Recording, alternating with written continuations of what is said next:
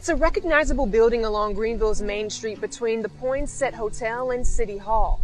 You may have walked past the old Greenville County Courthouse and not known the history it holds. Back in 1947, 31 white men were put on trial here, accused of lynching a black man. Willie Earl was brutally beaten, then shot to death, 74 years ago today. His death was the last recorded lynching in South Carolina. On February 15, 1947, a cab driver by the name of Thomas Brown was attacked and later died.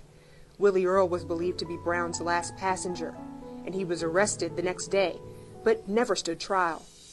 At the jail, Earl denied that he was Brown's attacker, but since it was Sundays, officers postponed questioning him. Dr. William Gravely is the author of They Stole Him Out of Jail. He grew up in Pickens County and was in second grade at the time Earl was murdered.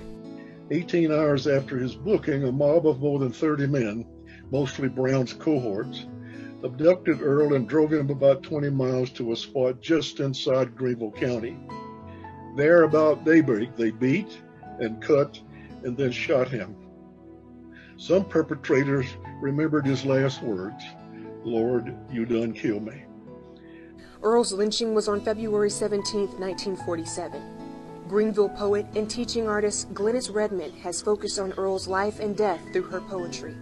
As a woman and an artist and a poet and a teaching artist, I said, let me just unpack, let me dig a little deeper. And my latest book is What My Hands Say, and I wrote this poem. It's a really short poem, and it was after talking to my mother, and it is called Nature Lesson, and this sums it up. 1947, at age 11, my mama learned how a rope turns into more than just a rope. Looped around a branch where a tree becomes more than just a tree, where memory twists around more than just a mind, like Willie Earl's neck and my mama's young heart. In Greenville, South Carolina, mama sees how memory hangs on each and every limb. The 31 men who were tried for Earl's lynching were all acquitted, and the case got national and international attention in publications like The New Yorker. There are historical markers where Earl was killed and here where the trial was held. Redmond believes that if we talk openly and regularly about the hard parts of our history, we'll begin to heal it. And I think Greenville, it's a jewel. South Carolina is a jewel. And I love South Carolina enough to take it to task and love it. And that's what we have to do. We have to take our history to task. I'm Lauren Thomas for the City of Greenville. Anthropomorphizing. I think you got it correct, the pronunciation. So that is anthropomorphizing. When you attribute human-like characteristics to an inanimate object. So saying that we have to take South Carolina to task, that is anthropomorphizing. That's what I talk about when I say, hey, we have to stop being ambiguous and the metaphors and what have you, and being direct about who is responsible for these problems, even if we are being dishonest and obfuscating about the history of things like the lynching of Willie Earl.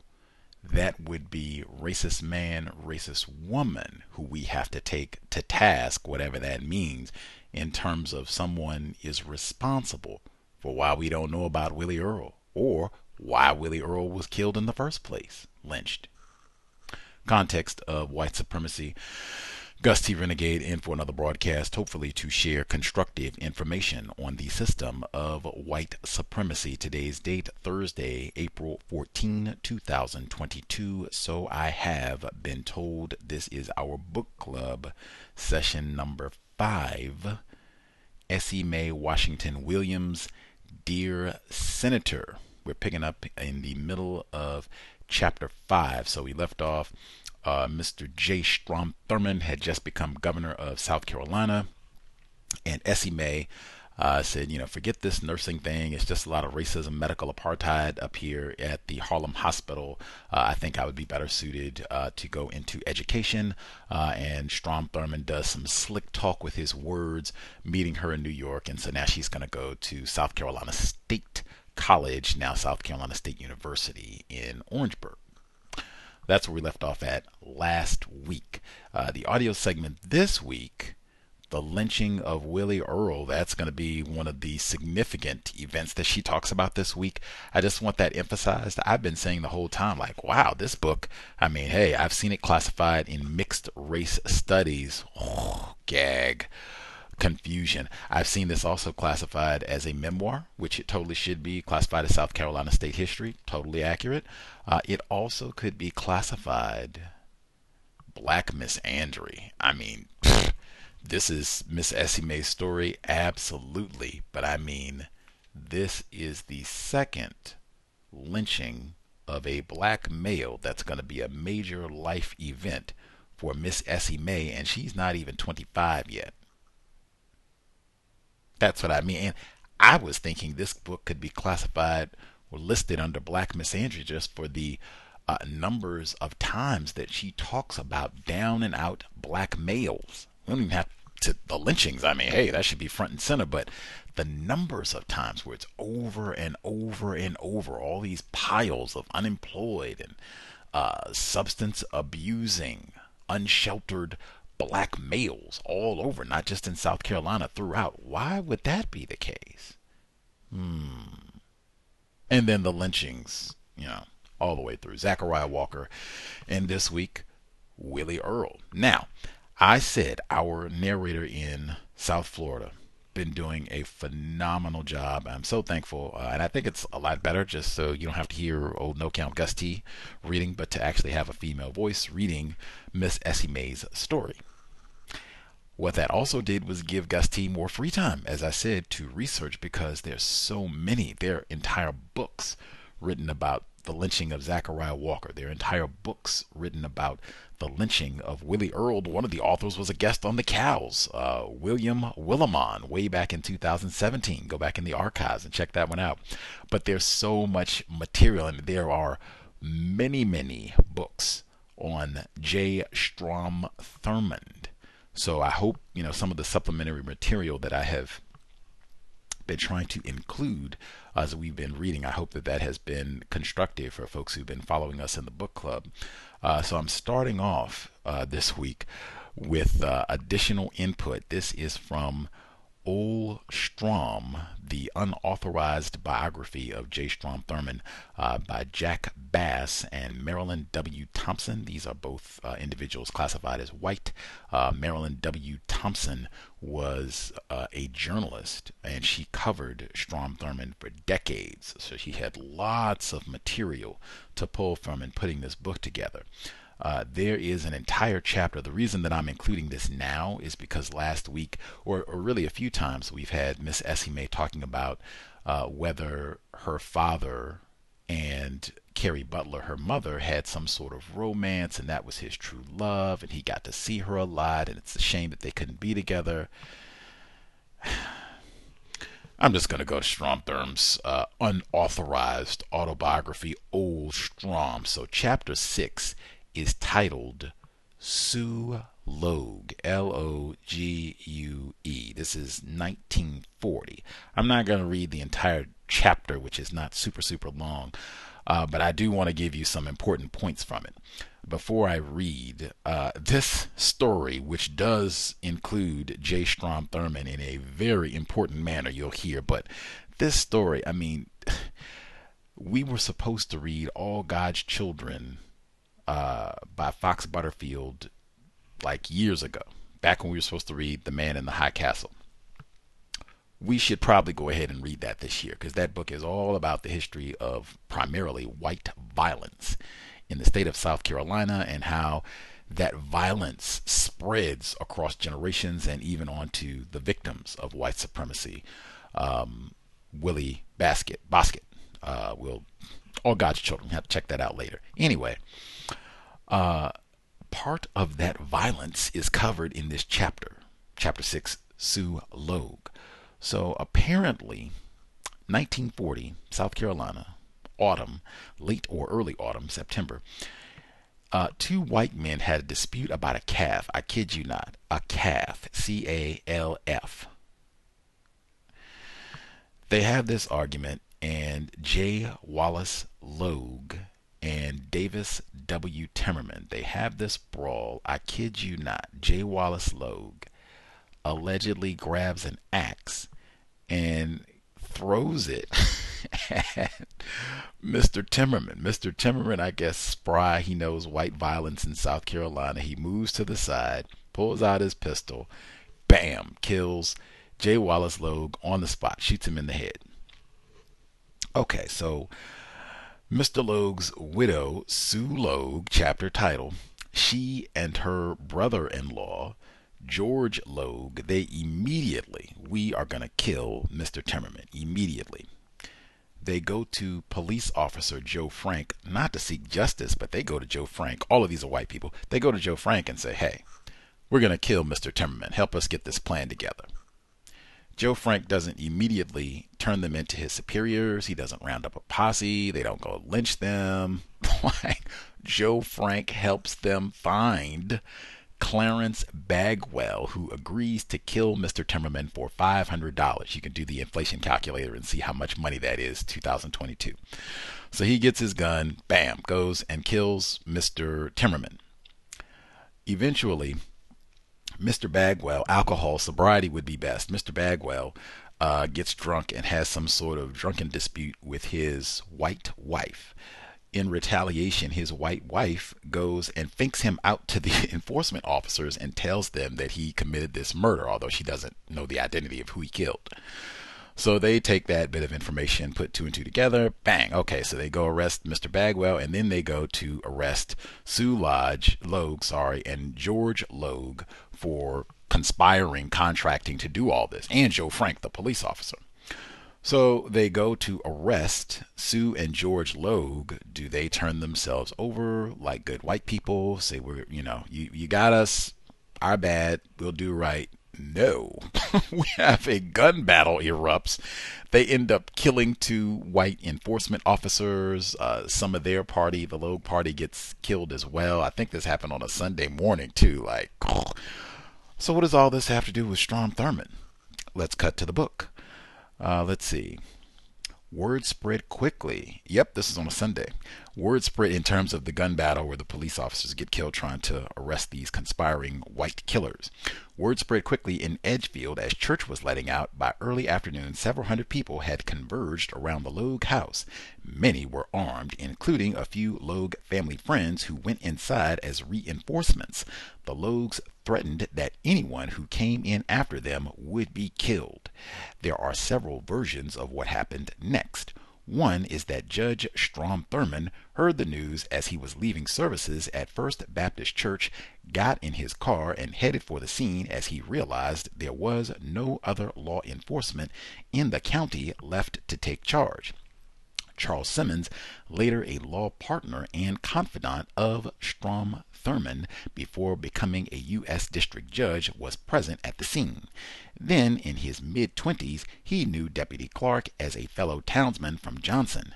Simmons saw Thurmond walk onto the porch and heard someone inside yelling out, "Don't come in, Strom, or we'll have to kill you." Thurmond removed his suit jacket, unbuttoned his vest, and turned his pants pockets inside out to demonstrate he was unarmed. Then he entered. He talked Sue into surrendering and escorted her out of the house. More than 50 years later, Simmons said, "Now that takes guts." Contemporary accounts pay tribute to Thurmond as a hero determined to prevent further bloodshed, saying that after going alone to the house and demonstrating on the porch that he was unarmed, he asked to speak to George and Sue Logue. A voice said that George had left the house and Sue was not feeling well. Thurmond insisted on speaking to her and finally was told to come to the back door. There he found himself facing a shotgun held by a Logue family friend. After talking his way inside, where he learned that George was gone and Dorn's body had been removed, he persuaded Sue to surrender. He escorted her safely through the hostile crowd outside. Hortense Woodson would write that Judge Thurman was accorded widespread commendation for his courageous act.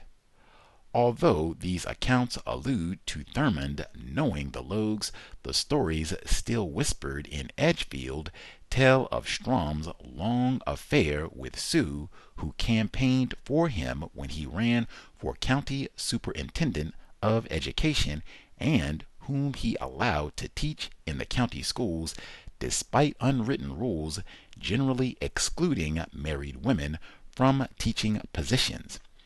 Her reputation for sexual prowess was such that men told stories of her reputed vaginal muscular dexterity. The lore includes a tale of her and Strom found flagrant delicto in the superintendent's office. 3 weeks after Strom escorted Sue out of the farmhouse, the Japanese bombed Pearl Harbor. Judge Thurman responded by sending a telegram the next day to President Roosevelt volunteering for active duty. We heard about that last week. Although a new state law would allow a leave of absence, as a judge, he was exempt from military duty. His political enemies later contended that he volunteered at least partly to get away from the sensational atmosphere of the Logue case, which was written up in April 1942 for official detective stories. He had resigned from the Army Reserve in 1937, and his correspondence shows he expected to go on active duty soon after war was declared. Whatever the timing with the Logue case, however, for Thurmond to volunteer immediately was consistent with his record as a man of action imbued with the tradition of Edgefield. He held a core belief that a people must be willing to defend freedom. His subsequent volunteering for the most dangerous type of combat duty clearly demonstrated his desire to be part of the fight. Skipping down a little bit, let's see. So Sue Logue and all of these folks get convicted, no mercy, they're going to be electrocuted. The state Supreme Court turned down their appeal and all 3 died in the electric chair on January 15, 1943. Sue Logue was the first woman ever electrocuted in South Carolina. Randall Johnson, a black man who supervised colored help at the State House and often served as a driver and messenger, drove Sue from the women's penitentiary to the death house at the main penitentiary in Columbia. In the back seat with her, he said many years later, was Thurmond, then an Army officer on active duty. They were a hugging and a kissing the whole way, said Johnson, whom Thurmond later as governor considered a trusted driver. Skipping down a little bit, in whispered graveyard talk, the kind of stories not to be told to outsiders, the word around South Carolina was that Joe Frank and his Aunt Sue was the only person. Wait a minute, make sure I read. The word around South Carolina was that Joe Frank said his Aunt Sue was the only person ever seduced on the way to the electric chair.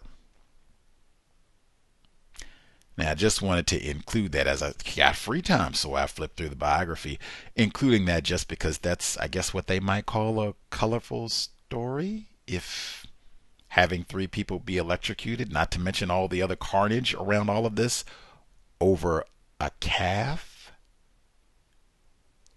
And again, the notion of Strom Thurmond and the love of his life. I mean, really, if this is accurate, a woman is on the way to the electric chair a married woman, I gotta get in a little bit more sugar before you get out of here. And I mean, I guess if we are to believe what has been told, that her reputed vaginal muscular dexterity. Add that to the record. Whew. J. Strom Thurmond. Doesn't get any better than tacky all the way around. We will get back to Essie Mae Washington Williams, Dear Senator, audio segment 1. That spirit deflated no sooner than I changed trains in Washington, D.C., and boarded the segregated coach, which seemed exactly like the same stifling car I had taken on my first journey south 5 years ago. Again, I saw the same bedraggled men loitering in the stations, the same tobacco and cotton fields, the same sharecropper cabins, unfit to live in. After an eternity of clickety-clack and cigarette smoke, I got off the train at the Union Depot in Columbia. Same white and colored waiting rooms, water fountains, restrooms. Why I thought the World War might have changed things, I'll never know. I guess I felt that if our black soldiers could fight for America, America could fight for them. But that was not to be. Not now. I spent 2 long hours in the back of a bus to Orangeburg, which was a fairly large town compared to Edgefield. I saw a sign stating the population was 15,000, the same as Coatesville, compared to the 2,500 in Edgefield. Columbia then had 80,000 people. There were big cotton mills and other factories on the outskirts of the city. The smokestacks were nowhere as tall as the ones in Coatesville, but they symbolized industry. I took it as a sign of progress, that the South wasn't all sharecroppers in the hot, hard fields. It was September and brutally hot and humid. So hot that no one was out in the main square when the bus let me off, carrying my 2 heavy suitcases. I was sorry I had brought my winter clothes with me. I couldn't imagine it ever being cold here. The first thing I noticed at the square was the towering monument of a Confederate soldier with a rifle and slouch hat. The sign read, "In defense of our rights, our honor, our homes." Large pools of goldfish swimming in them reflected the monument. Big Confederate flags flew from nearby banks and public office buildings, as well as from the imposing First Baptist Church anchoring a corner of the square. I had no idea where the college was. I wandered up and down the main drag of Russell Street. There was a tall hotel, the Hotel Utah, maybe 10 stories, which was a skyscraper down here. Nattily dressed black bellmen stood outside, and Cadillacs pulled up, driven by white men in seersucker suits and straw hats. Evidently, there was some money in the area. Reinforcing this notion was the array of stores on Russell Street. There was a big McClellan's 5 and 10, a McCrory's, a Kresge, an Eford's department store, several big movie theaters, appliance stores, jewelry stores, and a large number of fancy dress shops and men's stores with more of those seersucker suits in the windows. All the clothing stores had Jewish names over the doorways. This was like it had been in Edgefield, but on a much larger scale. That was the most reassuring thing about Orangeburg, those Jewish names. If these outsiders could make it in this very alien place, there might be hope for me. I saw 2 nice-looking restaurants, the Sanitary Cafe and Ferris's Restaurant. I was starving. My first instinct was to go in and have a bite. Then I looked in the windows and saw no black patrons. I remembered where I was and tried to ignore the delicious smell of the hot grease that fried the chicken and shrimp. The 5 and 10s all had lunch counters.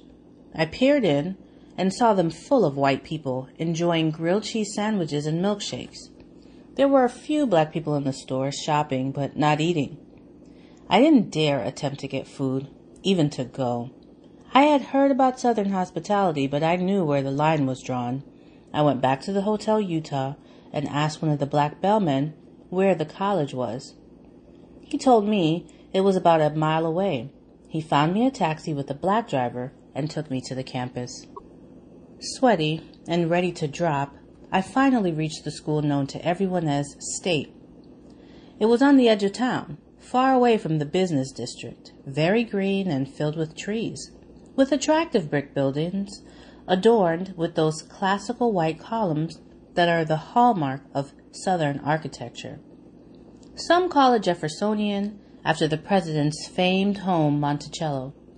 Some call it Palladian, after the Italian architect who inspired Jefferson.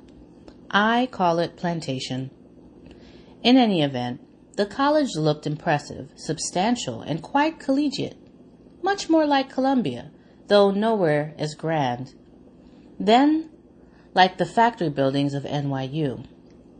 There was, however, one very disturbing feature, a tall wire fence that encircled the entire perimeter of the large campus.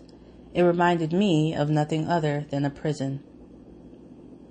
The campus was bustling with arriving students. My first impression was how proper everyone looked. All the young men in coats and ties, all the young women in nice formal dresses. There were no jeans, no t-shirts, no shorts. The hot weather called for comfort, but the school obviously called for decorum. I felt sloppy. I wanted to find my room, bathe, and change. A second, bigger impression was that everyone was black. Harlem wasn't this uniformly black. I hadn't been in an all-black environment since my 1 year of segregated junior high. It felt unnatural, as bizarre as that tall prison fence around the campus. And everyone was so serious, so dignified, so proper. These were people in their late teens, early 20s, some older, who I suppose were coming back to school after the war, but they all seemed much more grown up, like business people, more than students. No one was throwing balls or clowning around or having any fun. I quickly surmised that college, at least this college, was going to be a very serious enterprise. I went to the administration building, presented my papers, and was given my assignment in the women's dormitory. The registration process was very efficient, very somber. Everyone was polite, no one effusive. I guess I again was expecting that Southern hospitality that wasn't forthcoming from blacks or whites. I liked the dorm, which had big rooms and high ceilings and fans that provided the breath of fresh air that nature herself was withholding. There was a house mother who happened to be the college president's aunt. She assigned us our rooms, which were homey, in contrast to the stiff reception. I had 2 roommates who slept in bunk beds. They were kind enough to give me the single bed, which I thought was very gracious. They said it was because I had come the longest distance. One roommate was a nice girl from Columbia, whose schoolteacher mother had been a graduate of State, making her second generation and high class in the social scheme here. She had very light skin. I wondered who her father might be. The other was a pretty girl from Jacksonville, Florida. Her father had an exterminating business, which must have done well, as she wore fancy clothes. She was also quite fair. In fact, there were many light-skinned women, seemingly half the campus. There were lots of middle-class girls from all over South Carolina, as well as from Georgia and Tennessee.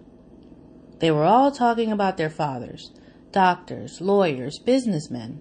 No one mentioned janitors or porters, and certainly not sharecroppers. I was frankly surprised that so many black families in the South were doing well enough to send their children to college, which I thought was a fairly unreachable holy grail.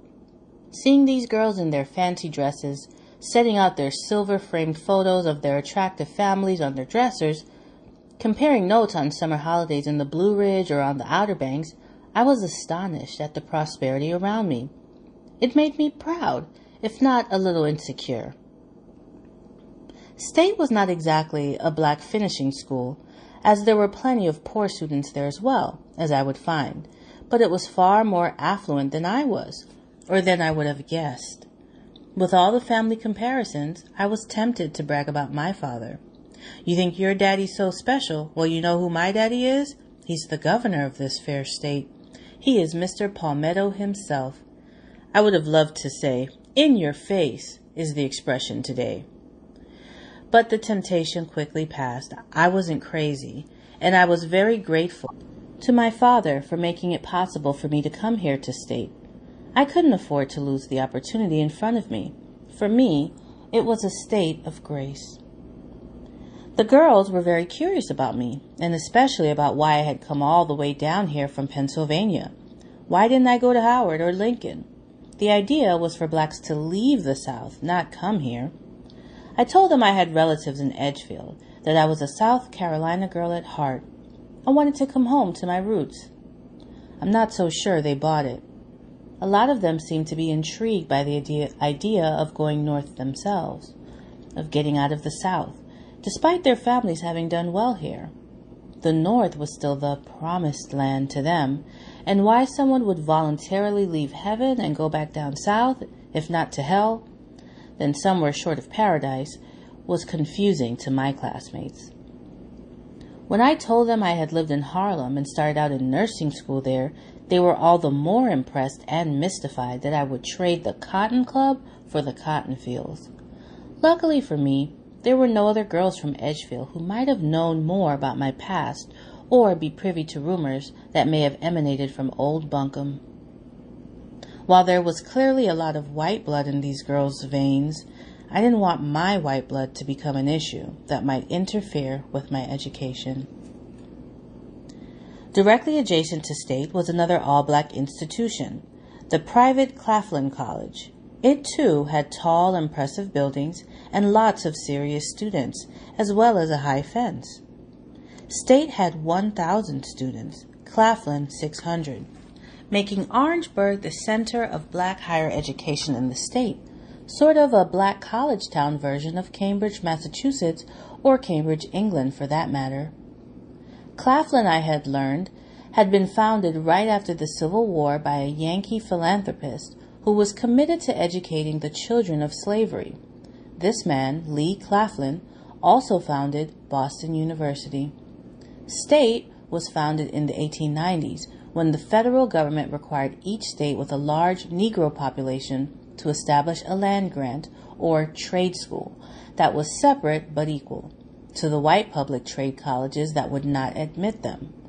Clemson, my father's alma mater, was such a white land grant college, founded under the governorship of Pitchfork Ben Tillman, who convinced an heir of his idol John C. Calhoun to donate the Calhoun Plantation as Clemson's campus. At our first convocation in the school's large auditorium, President M. F. Whitaker, a distinguished educator in the W.E.B. Du Bois mode, had made it clear what a tight ship he was running.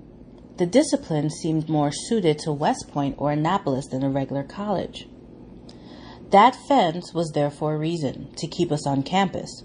The fence had gates, which were never locked at night.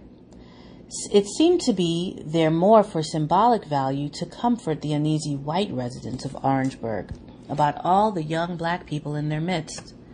State students were invariably so well behaved there was no need for locks or for white anxiety. We were allowed to leave the school grounds only on Mondays, Wednesdays, and Fridays, and had to be back by 5 p.m. in time for dinner. On Tuesdays and Thursdays, we were allowed off campus to go to the local movie theaters. We were admonished to always sit in the balconies, but at least we had the movies. That was a relief. On Saturday, we could have dances, parties, and so forth, but always on campus. We were grounded to avoid any incidents when all the white farmers and potential Ku Klux Klan types would come to town for their big night out.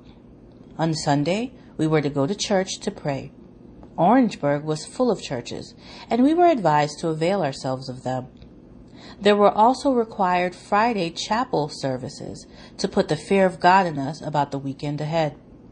From what I could see of the impeccably mannered, polite students, the fear had long ago been instilled.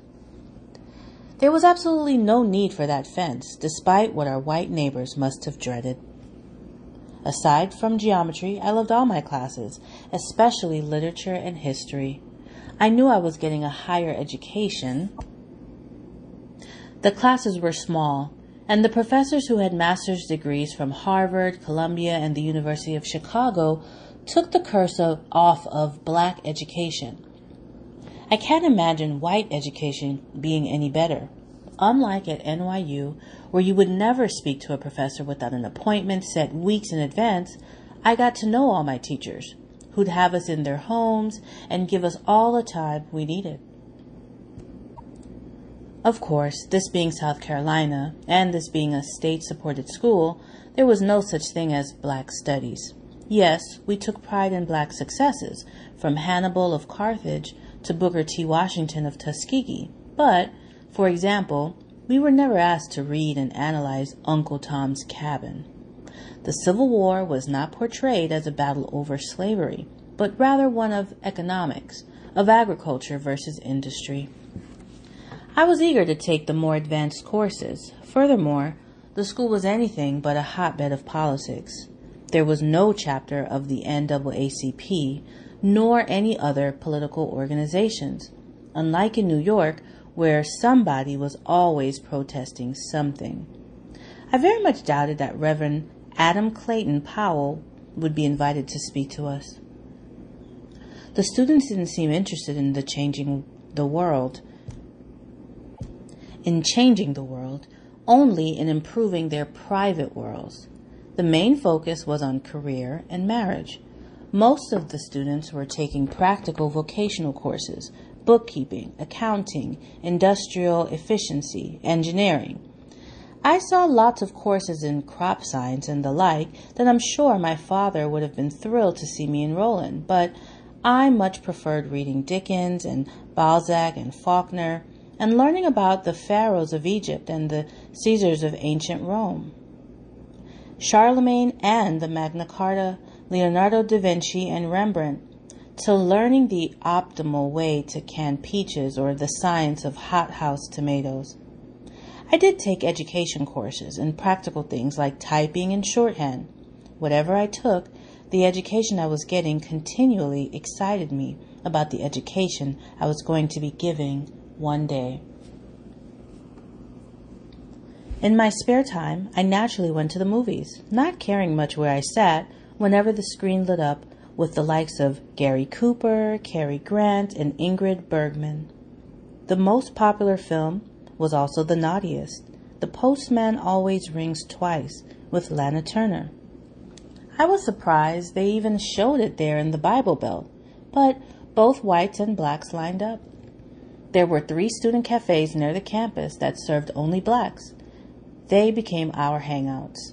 To drink cokes and malteds, which is liquor, strictly prohibited on and off of campus. We would eat hot dogs and burgers and listen to the jukeboxes and sometimes dance to singles like Zip-a-dee-doo-dah or Hey Baba Rebop or Come Rain or Come Shine. There were black singers and white singers, and Bing Crosby was just as popular as Louis Armstrong. The state students weren't Uncle Toms, however, they simply weren't politicized at this point. With our curfews and fences, we lived in an all-black universe, but our eyes and hope were always on the white one down the road. We all loved our outings downtown, to go shopping, or more accurately, window shopping at all the stores, pretending we were rich and could afford to get any of this finery we wanted. Maybe we hoped this education would pay off one day. The white storekeepers were generally very kind to us, never running us off or shooing us away, or even giving us dirty looks. And the white customers generally paid us no mind and went about their own business. Of course, state students were famous for their good behavior, so I guess the Orangeburg whites approved of us as a credit to our race, and were deeply relieved that we weren't on some savage rampage that Ben Tillman might have predicted. Everything was going very well at school. It was football season, late October, when the weather had cooled down a bit and the leaves were starting to turn. Saturdays were football days. When we played at home against another all-black school like North Carolina A&T, Agricultural and Technical, or Tennessee A&I, Agricultural and Industrial, the campus was like a carnival. We had marching bands before the games, bonfires afterward, and great dances when the bands would take off their uniforms and put on suits and play jazz and bebop. The big men on campus were the football players, and the top girls were the cheerleaders, who were always the girls with the fairest complexions. In those days, the closer you were to white, the classier, and more beautiful you were considered. I never considered going out for cheerleading, my fair complexion notwithstanding. I just wasn't a cheerleader type. I was too introspective. I would never be bubbly enough. This weekend, the team was playing away, in Georgia somewhere, and we weren't allowed to follow. Not even the cheerleaders could go. The home team advantage held even greater significance in those restrictive days. As lively as state was on home game weekends, that's how dead it was on away games. I was surprised when I was called to the administrative building, to President Whitaker's office, on that sleepy Saturday. Had I done something wrong? Was someone in my family sick? Thoughts of disaster ran through my mind as I raced across campus to Lohman Hall. I climbed the long staircase and went to the president's office. I was surprised he was around on Saturdays. This must be awful, I shuddered. A secretary in the outer office greeted me and showed me into the inner sanctum.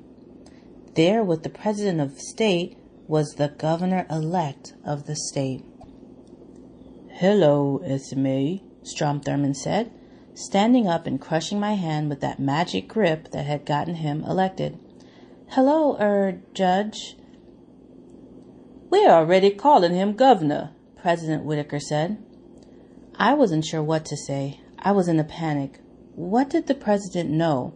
My father seemed totally relaxed, so whatever it was couldn't be bad. "I hear you're doing very well here at State, SMA," my father said. "I like it very much, sir." "I knew you would," he said, turning to President Whitaker. "She could have gone to Harvard, but I talked her into this." "We appreciate that, Governor. I believe it's better to be a big fish in a small pond rather than the other way around." The president addressed me. "I hope we're keeping you busy."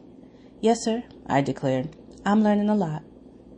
"That's what we're here for," President Whitaker said. "Listen, Governor, I'll leave you alone. I'm sure you have lots of catching up to do." The president exited his big office. My father and I were alone. He gave me a big smile.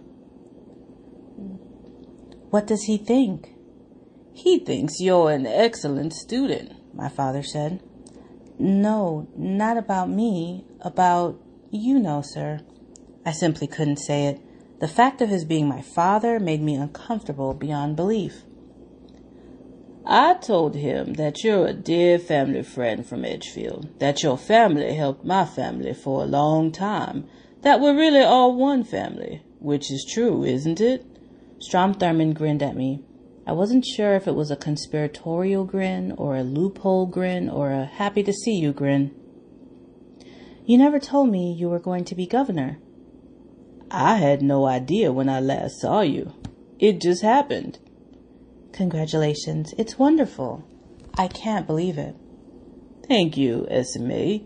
Neither can I. I'm in the army being shot at one day and in the mansion the next. Life can change just like that." "It's a nice change." "Yes, it is. And I'm happy for you to be here. Now you stick it out, you hear?" "Yes, sir."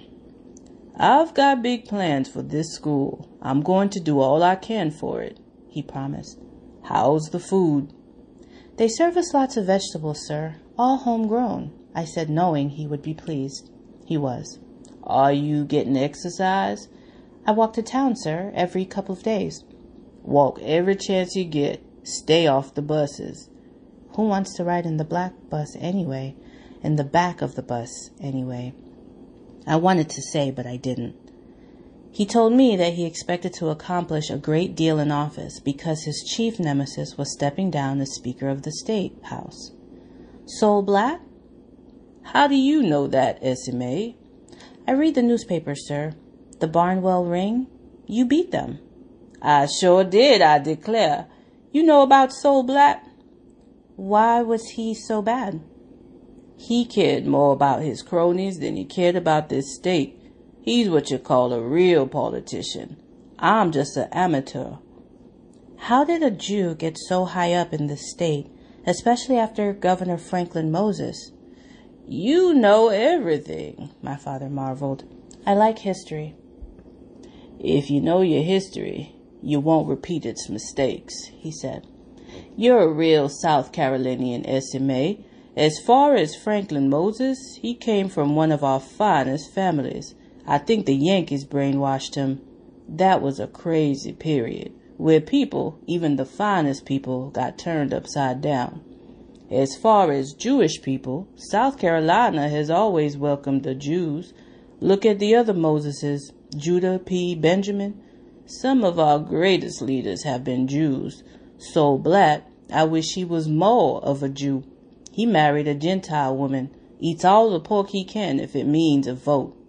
If you're a good person and a talented person in this state, you can write your own ticket. But not if you're a good and talented black person, I mused. But it was a bad thought.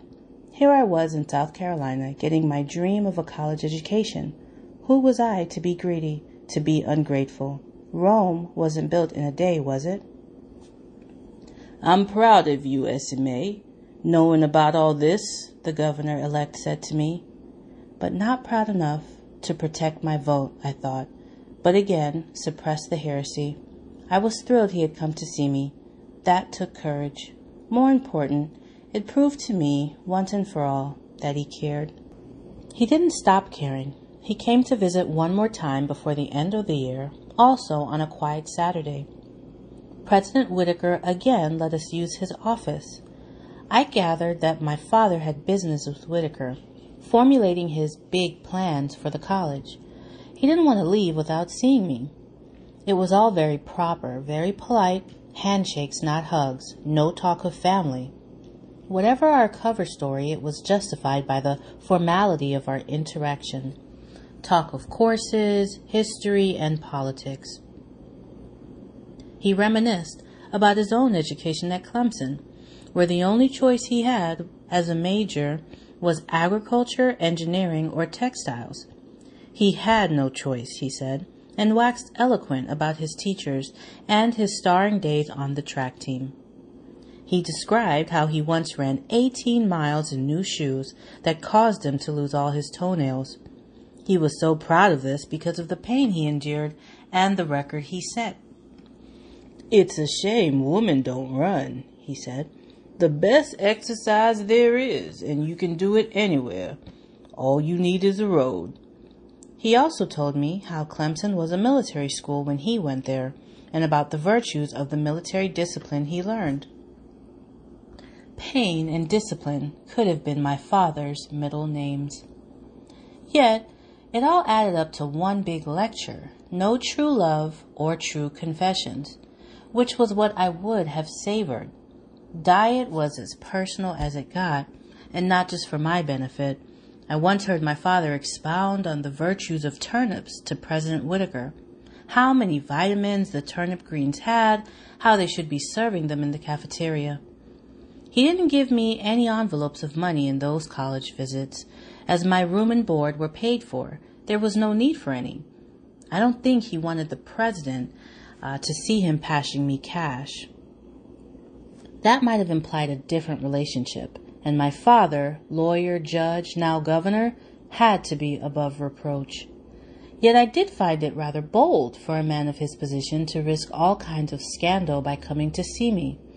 It was so gallant, it was chivalrous, it was daring. I loved it. What woman wouldn't respond to a great man taking such great risks for her? My connection to my father was hardly fatherly, however.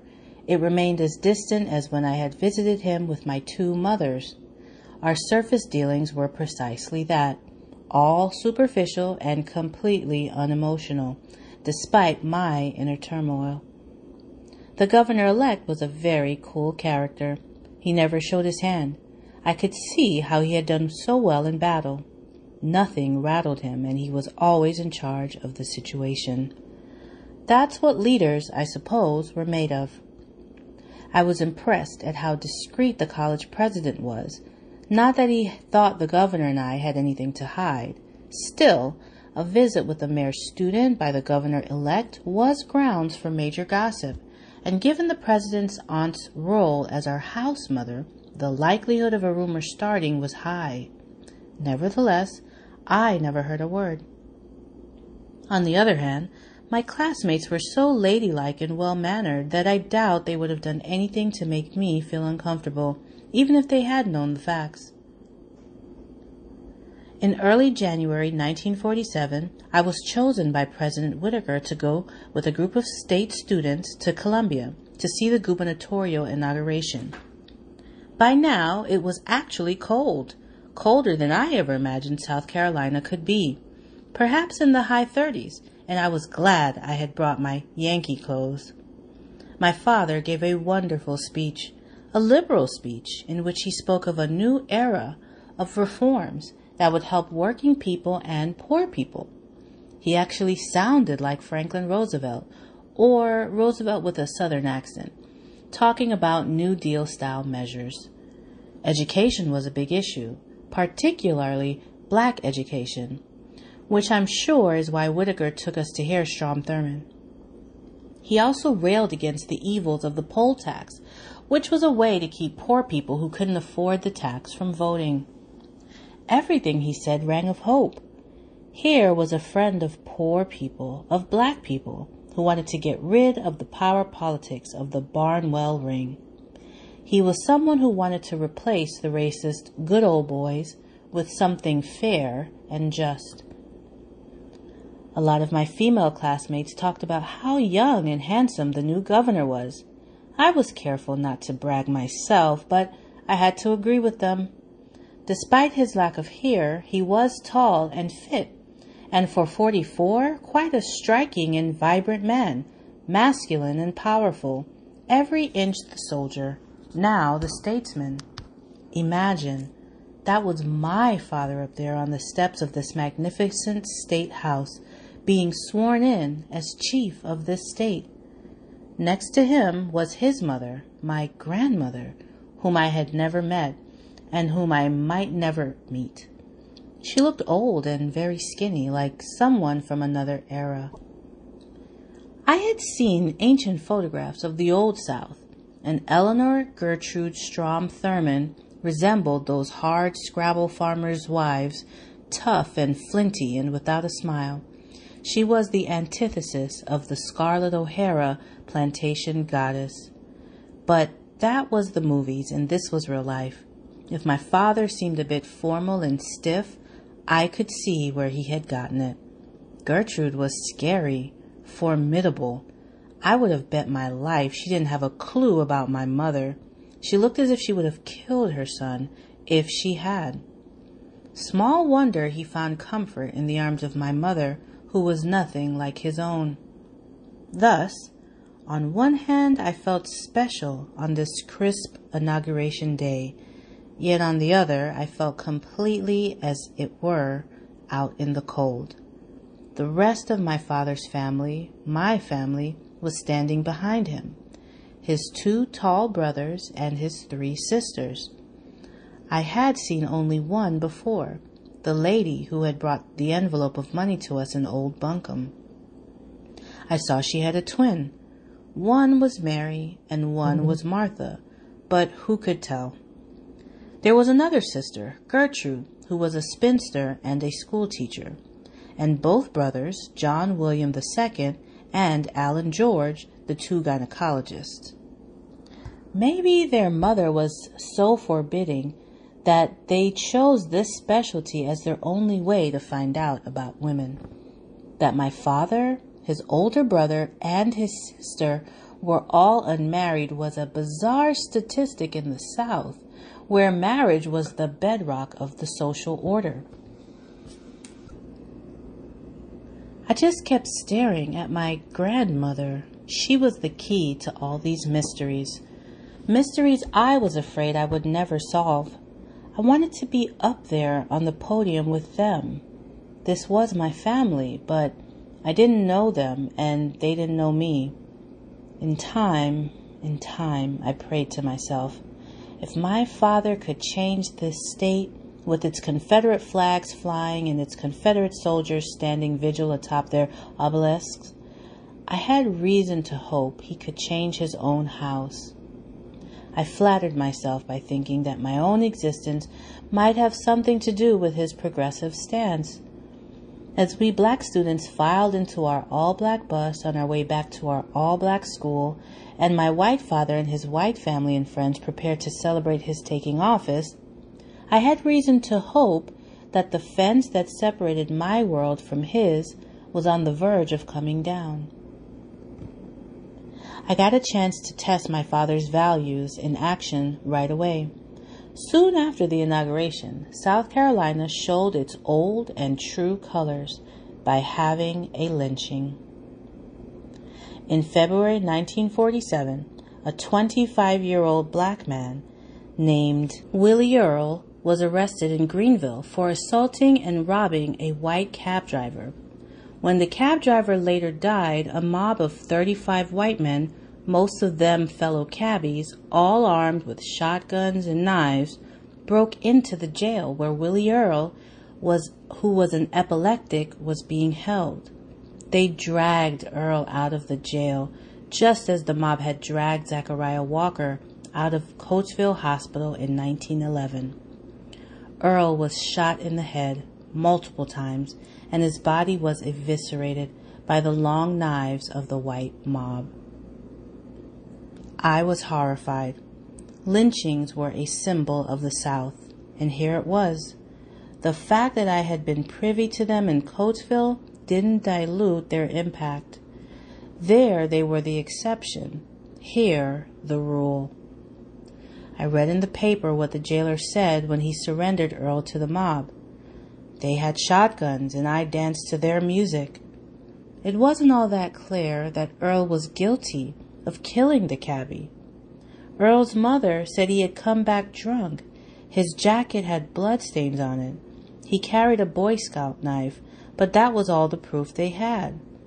Whatever, this poor epileptic was entitled to a trial, not a medieval torture. My father expressed his outrage. He called the lynching a blot on the state of South Carolina. I was surprised to learn that it had been the Palmetto State's first lynching in 20 years. Referring to his wartime service, my father invoked the Nazis in denouncing mob rule as against every principle for which we have so recently sacrificed so much. The governor wanted to bring industry to the state. He wanted to attract the top professors to its colleges. He wanted respect around the country. How could he get any of it with such barbarism? The governor worked hand in hand with J. Edgar Hoover and the FBI to round up Willie Earl's lynchers. President Truman was proving to be a far stauncher advocate of civil rights than his predecessor Roosevelt. Armed with his federal mandate, the authorities indicted 31 of the killers and identified the ringleader and triggerman as a taxi dispatcher named Roosevelt Hurd. It seemed like an open and shut case that would do a great deal to rehabilitate South Carolina's reputation as a hotbed of racism, to expunge the curse of Pitchfork Ben Tillman. I was quickly disheartened to see the tide begin to turn in favor of the white mob. Many of the white businesses in Greenville contributed to a fundraising campaign for the accused murderers. Thousands of dollars were donated. Then, the all-powerful Columbian newspaper, The State, commenced its own campaign. First, it denounced FBI interference with Southern justice. Ever since Reconstruction, the South detested any federal or outside interference with its internal affairs. The sight of Yankee investigators was a provocative red flag to Southern bulls. Furthermore, the state declared Willie Earl guilty without a trial. The paper simply presumed he was the murderer and would have been executed anyhow. All the mob did was save South Carolina the cost of a public execution. My father was steadfast in expressing his commitment to justice, a sentiment echoed by the NAACP, which had taken a strong interest in the case. The whole nation was watching, and I found it invigorating to witness my father on the same side as the NAACP. The trial began in Greenville that May and was the largest lynching trial up to that date in American history. The testimony was grisly. Witnesses described how Willie Earl had been dragged, pistol-whipped, stabbed, shot, and cut to pieces. Still, none of the defendants would confess to anything. They admitted hearing the torture and shooting and slicing, but none admitted seeing any of it. And not one witness would come forward to finger a single suspect. The trial was a legal circus that galvanized the country like the O.J. Simpson trial, minus the celebrities and the television. As it went on, the white people of South Carolina got more and more protective of their own. Sympathy mounted for cab drivers forced to pick up dangerous Negroes to earn a living in these depressed post-war years. Most of the accused cabbies had been World War II veterans, and this was the thanks they were getting for defending their nation. Defense lawyers attacked the Northern press for sensationalizing the issue to sell papers. They attacked the FBI agents as troublemakers and meddlers, the outside agitators, label that would later be pinned on civil rights activists in the 1960s. They attacked President Truman for trumping up the case to pander to prejudiced Yankee voters. It was North versus South all over again. The first time I would see an issue reduced to regional animosities, but hardly the last. In the end, the South won, as it would time after time in its efforts to restage the Civil War over civil rights. The all-white jury of Greenvillians convened for only a few hours before returning with a mass acquittal. Bands played Dixie. People danced in the streets.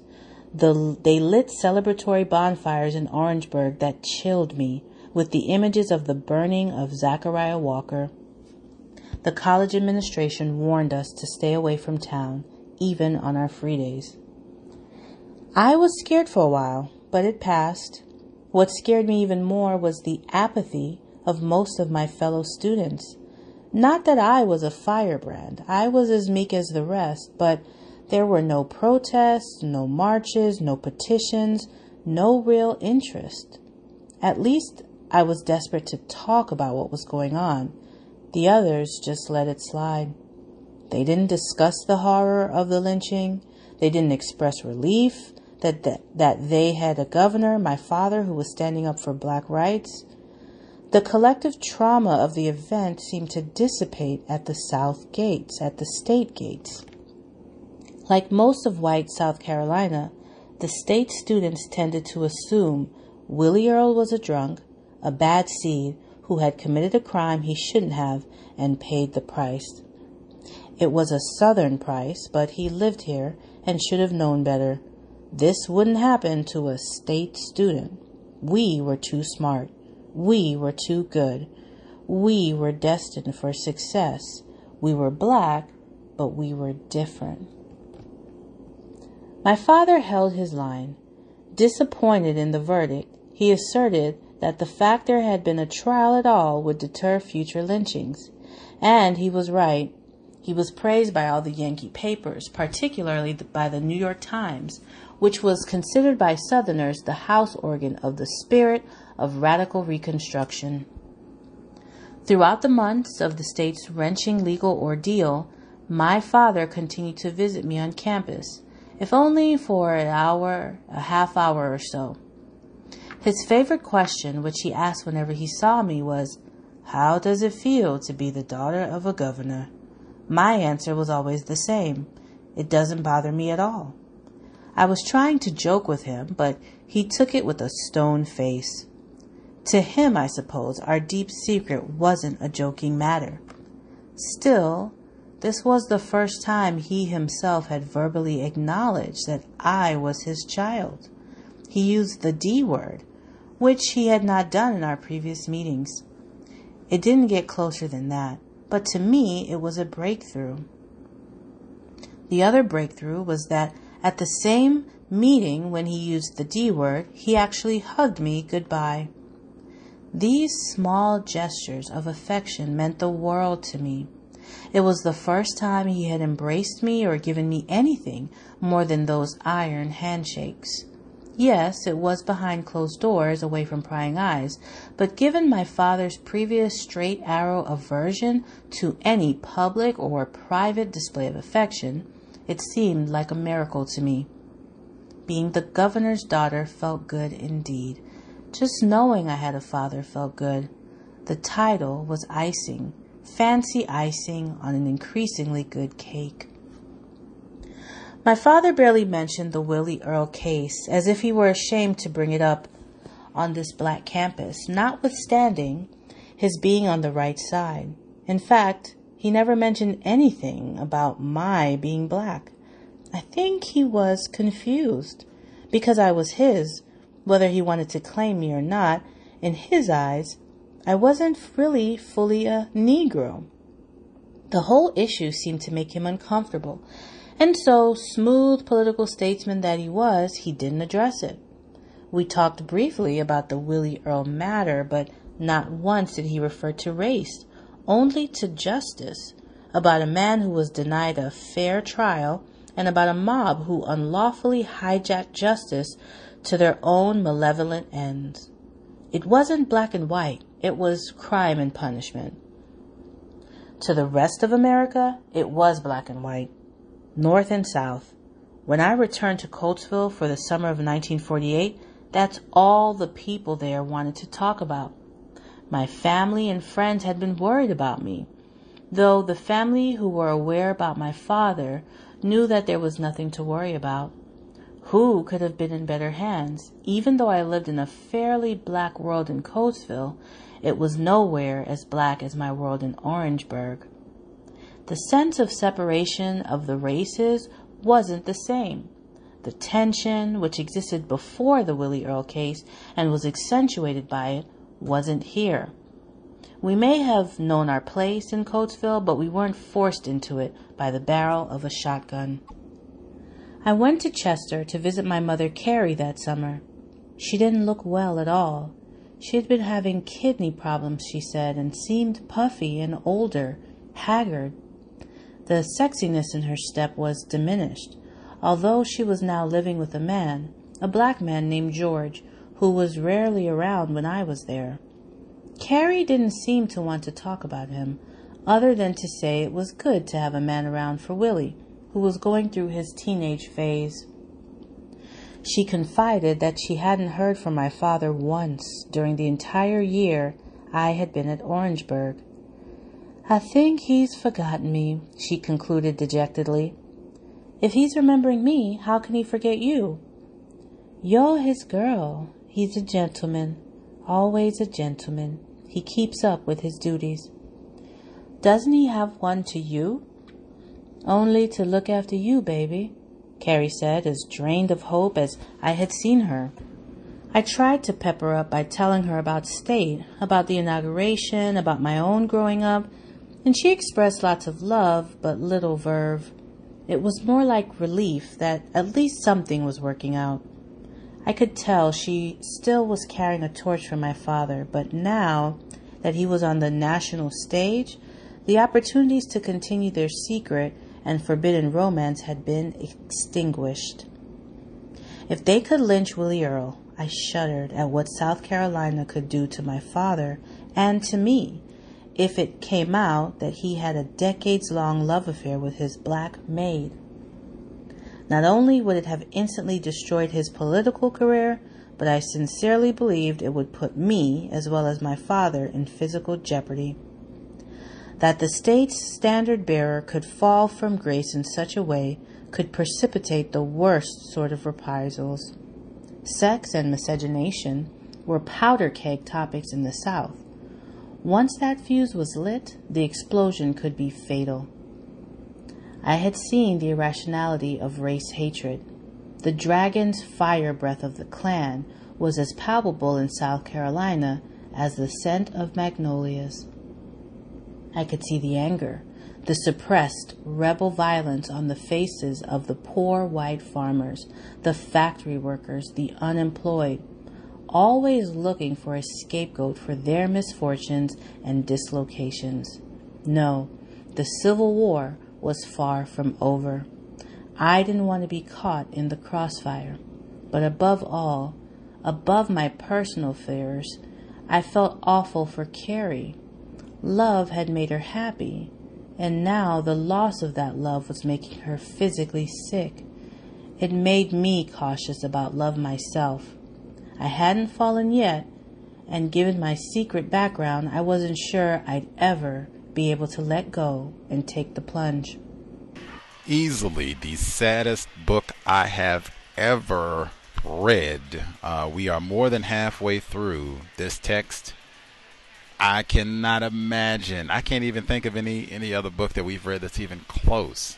Easily the saddest book I have ever read. Jesus Christ. I keep grabbing. It's like every week it'll be just one short sentence. I'll be like, oh my God, this is the saddest book I've ever read. Remember when I said before, the first time they went to South Carolina, she doesn't know her father is J. Strom Thurmond, and she's going into his office, and a black male opens the door, who's like the butler or whatever, opens the door, and she thinks that's her dad, and she goes to this black stranger, oh, Dad, she's going to run to give him a hug, and he's looking at her like, who's this? Who's this? Let me go get Strom. Master, got some niggers out here. High yellow gal. That was one. She had one last week too. When she's thinking, she said she could imagine her mom and J. Strom Thurmond walking hand in hand in New York, and no one gives a care. Remember that? That was from last week. And oh my gosh, she just piled. This is the saddest book I have ever read. Jesus Christ. All that romance and what have you. I have two notes, and then we will fast forward. So this is all from They Stole Him Out of Jail. Dr. Gravely, we heard him in the introduction to today's broadcast. He wrote this book, White Man. We'll see if maybe we can get him on the program. So, quickly, he writes, number one, the mainstream press and black newspapers praised Strom Thurmond's uncompromising stance. From the first day in office, he had focused on reform of the constabulary, had given current Highway Commissioner Joel Townsend the task, and was already getting results. In fact, the governor wanted to move the state police under his executive control against all the mob violence. I'm skipping a few pages down in the book. The white skipping a chapter ahead, in fact, to a family member who reported the governor's opponents were giving him the devil. Thurmond stated his logic. I do not believe in mob rule, he wrote, knowing the domino effect of vigilantism. If a crowd will go out here and overpower a man by force or lynch him through mob rule, the next day the same crowd may decide to do the same thing to someone else. Thurmond turned his agenda for the General Assembly to take up an ambitious program. He articulated the considerable challenges facing the state, made new appointments, and hosted civic and student groups. Among the 48 states, South Carolina had the third lowest annual per capita income, the sixth lowest per pupil expenditure for public schools, and the second fewest telephones per 1,000 residents. Wow. I suspect some of these statistics are the same in terms of where they rank amongst the states in the U.S. I know they are amongst the bottom in pedestrian safety. We talked about that last summer. Continuing, as for public health and safety problems, it had high syphilis and homicide rates, its politics had rotten spots, such as in the pardon and parole politics of former governors Williams. Though the Deep South region received $11 billion in federal aid for war industries, the goal to bring the region, including South Carolina, into an improved way of life required imaginative leadership. In his private life, Thurman began to pay special attention to 20-year-old Jean Crouch, senior class president at Winthrop College. He first met her when she was 15, but saw Crouch last while visiting her father during his campaign for governor. While working with Winthrop's president, he ensured that she was in the delegation from the state's College for Women to attend his inauguration in January. I think we just heard about that. Let's see, anything? Few more. I'll share a few more from this. Let's see. Should I get these in now? Oh, yeah, I'll get these last two now. Briefly, on one of their visits, Thurman and his daughter discussed the Earl lynching. She remembered that not once did he refer to race, only to justice, about a man who denied a fair trial, about a mob who unlawfully hijacked justice. It wasn't black and white, it was crime and punishment.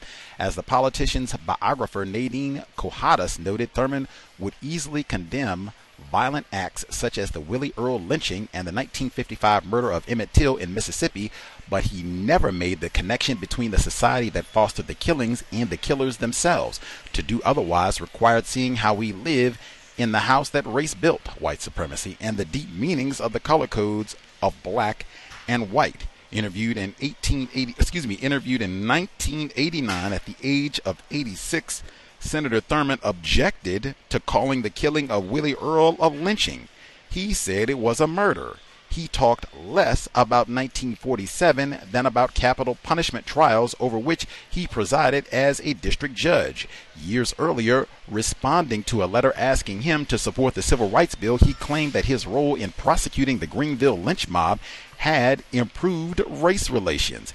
As biographers began to write about him, they gave credit for his law and order stand after the lynching, noting that it was the last such event of its kind in the state. I was going to say it the other way, naming the killer, but let's do it the other way. The Charleston Nine, Mother Emanuel AME Church, former state senator Dr. Clementa Pinckney. Wasn't that a lynching?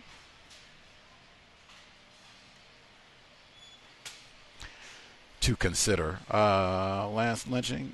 Make sure I get the rest of it in. His characteristic gregarious self shone through during the interview. Clearly, however, he still resented President Truman's forcing change in the civil rights matter. After his failed presidential bid in 1948, Thurman relished being near in succession to the highest national office as President pro tem of the Senate. And I will stop there. That is all from They Stole Him Out of Jail. Dr. Gravely, white man, about the lynching of Willie Earl. Lynch law. They could have put it under his name as well. So the number, if folks have commentary to share, is 720-716-7300. The code 564-943 pound. Press star 61 if you have commentary. untiljustice@gmail.com. If you have emails, thoughts you would like to send in, untiljustice@gmail.com. Folks who dialed in with a hand up, if you have commentary, proceed.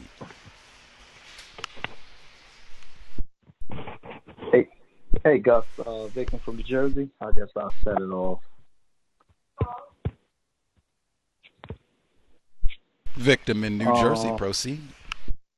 Okay, I just took down some notes. Raise money for the killers of Willie Earl. Newspapers came to their defense.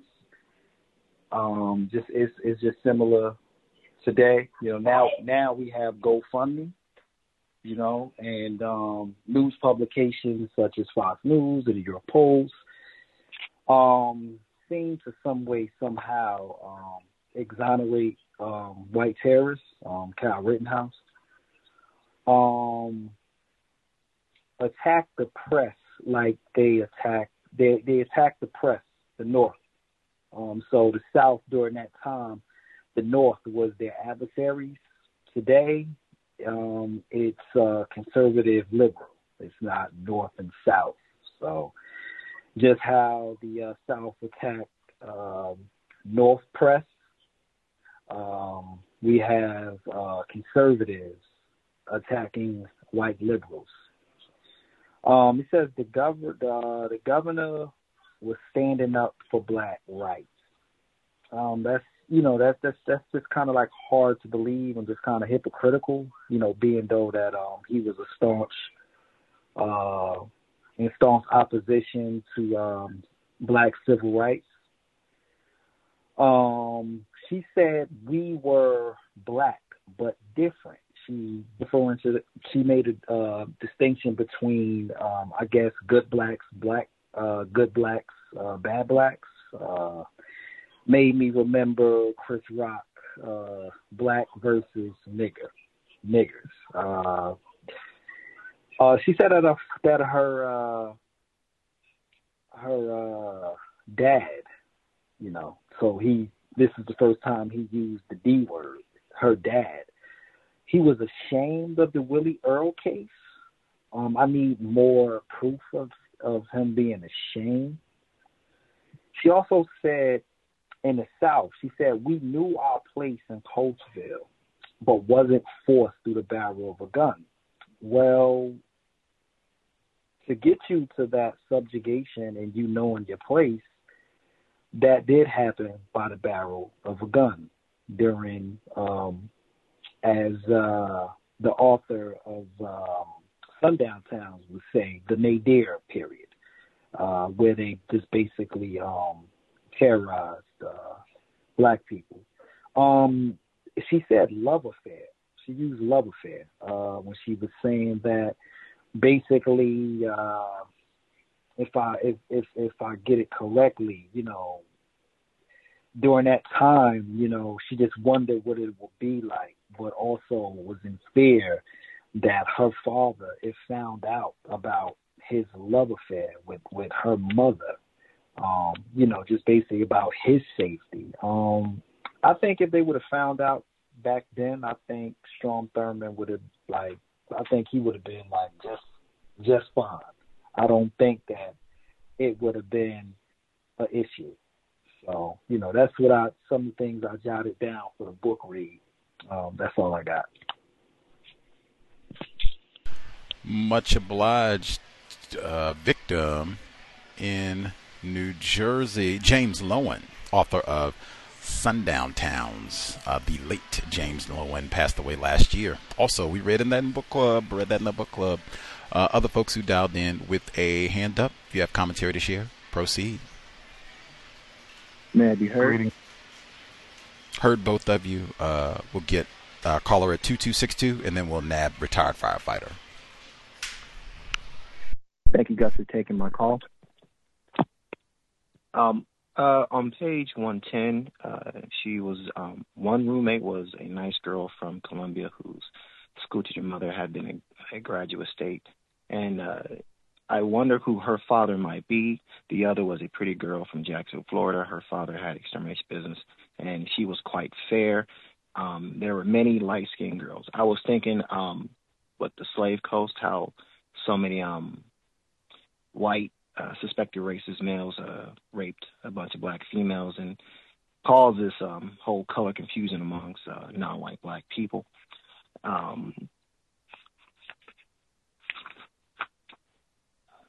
About M.F. Whitaker, I was thinking, since he was associated with W.E.B. Du Bois and he had such a strict code about the students functioning and acting and handling themselves in a much more professional way. I thought this was more of the W.E.B. Du Bois' talented 10th ideology. The section about the fences being very tall like a prison. I was thinking that's well, she said that white people had less anxiety from that aspect, like the notion that black people must be handcuffed and placed in some kind of confinement. So, more white supremacist ideology. Towards the end, when she was talking about when she saw, quote unquote, her family on stage, I felt sorry for her, considering that I'm sure they knew that she existed, but they would never accept her. And I just thought the whole situation is sad. But I'll mute my line for now. Thank you for taking my call. Much obliged. Just in terms of that sexual confusion, that is non-white people throughout the entire world. They do a lot of that, especially when they have wars, World War II, Korean War, Vietnam, all of their battles. Oh, the sexual confusion, all of the war babies that they leave amongst non-white people all over the world. So Richard Bernstein, the whole world as the white man's brothel. White man and white woman, it should be. Retired firefighter, thank you for your patience, sir. Yes, sir. Greetings, everyone. First half, for the most part, was the beginnings and her quote-unquote what is called now HBCU experience. I'm chuckling because I actually attended two, Langston University and Grambling State University. Yes, including the train ride, which she shouldn't be so surprised about it. She had been in that situation before and should know what to expect. The whole idea about the light-skinned females, that was a part of a lot of the HBCUs. If she would have went to Howard, she would have saw the same thing. Yes, as everybody was just saying, white males, unfortunately, under a system of racist white supremacy, spread their semen a lot, and it was quite visible as a result. And in that horrible makeup, non-white people who are racially classified as black actually had developed a Stockholm syndrome, to whereas to be light-skinned was actually admirable. And in turn, also, as I heard somebody mention, Dr. W.B. Du Bois' talented 10th, that was also during the time when she was in college. It was still during that time when that quote-unquote talented 10th primarily was at those institutions. They were quite orderly. It was quite orderly on the campus, during that time, just like she explained it. And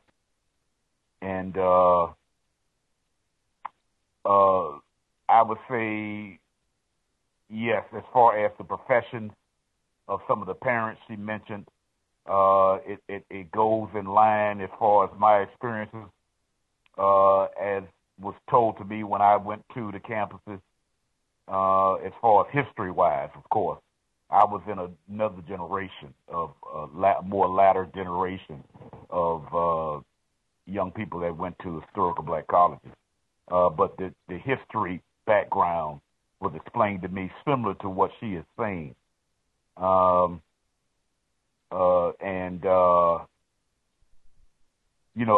If your parents was something like a successful business owner, it was bound to be that way, because from the standpoint, black people who were smart at business and whatever. They couldn't do it around mix in with white people with it.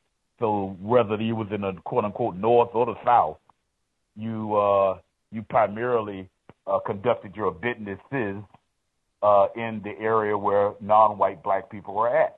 And it's bound to be some that was going to be what is classified as being successful. And in turn, because their child or children could not go to, even in the North in some cases, some of the institutions, they ended up being at that time, we're talking about something like 1940s, HBCUs was the place. Whether you were from, and I don't know what she was talking about when she mentioned about Howard being the North. That's the South also, as far as they're concerned. But it comes down to it. But she's still, confused about the situation. Then again, things are so horrible. She actually is in a situation to whereas she can make fantasy because some of it is real. Her father is really a very powerful person, but it's not in a constructive sense, so to speak.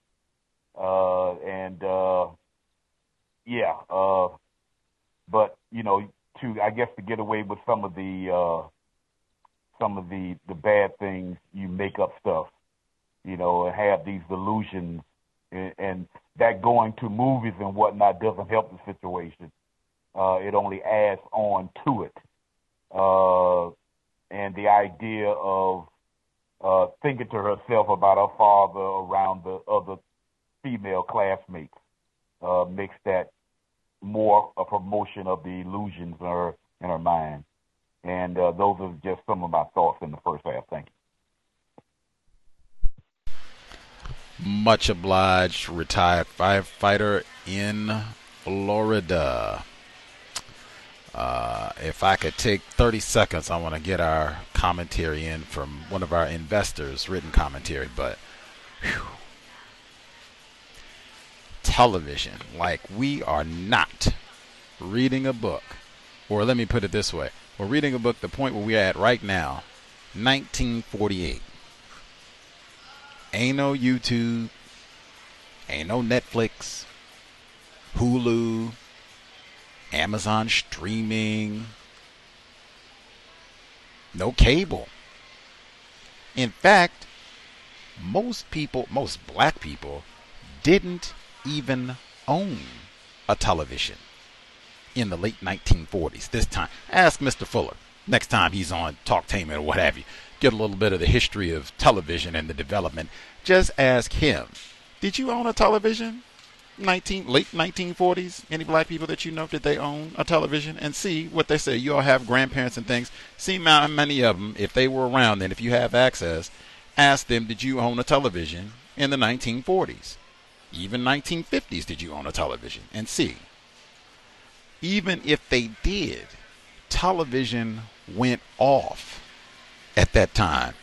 You had maybe 2-3 channels to pick from. How much of an influence have you heard from television in the first half of this book from a time where there was not that much television to watch? And it has had a huge impact on how the analogies and metaphors, how she relates to the world. That's like 80 years ago. You can watch television all day long now. You can watch it on your watch. Everybody's got a TV in their back pocket or what have you. And then, oh my goodness, now you really want to clown when you get home and you got a television that's the size of a wall. That's the other thing too. Like, yeah, we do have a lot of small screens. Dr. Welsing talked about that, but wow, like now you got televisions the size of a wall. So now it's not watching Gone with the Wind and seeing Scarlett O'Hara look tiny. You get to see her in your house about the same size she would have been at the movie theater. Now, if she was a plantation goddess then, wow, you can see her in HD. And she'll be the size of the entire wall in your house. Not to mention all the other white people that they got contemporaries. New goddesses, 21st century goddesses and gods.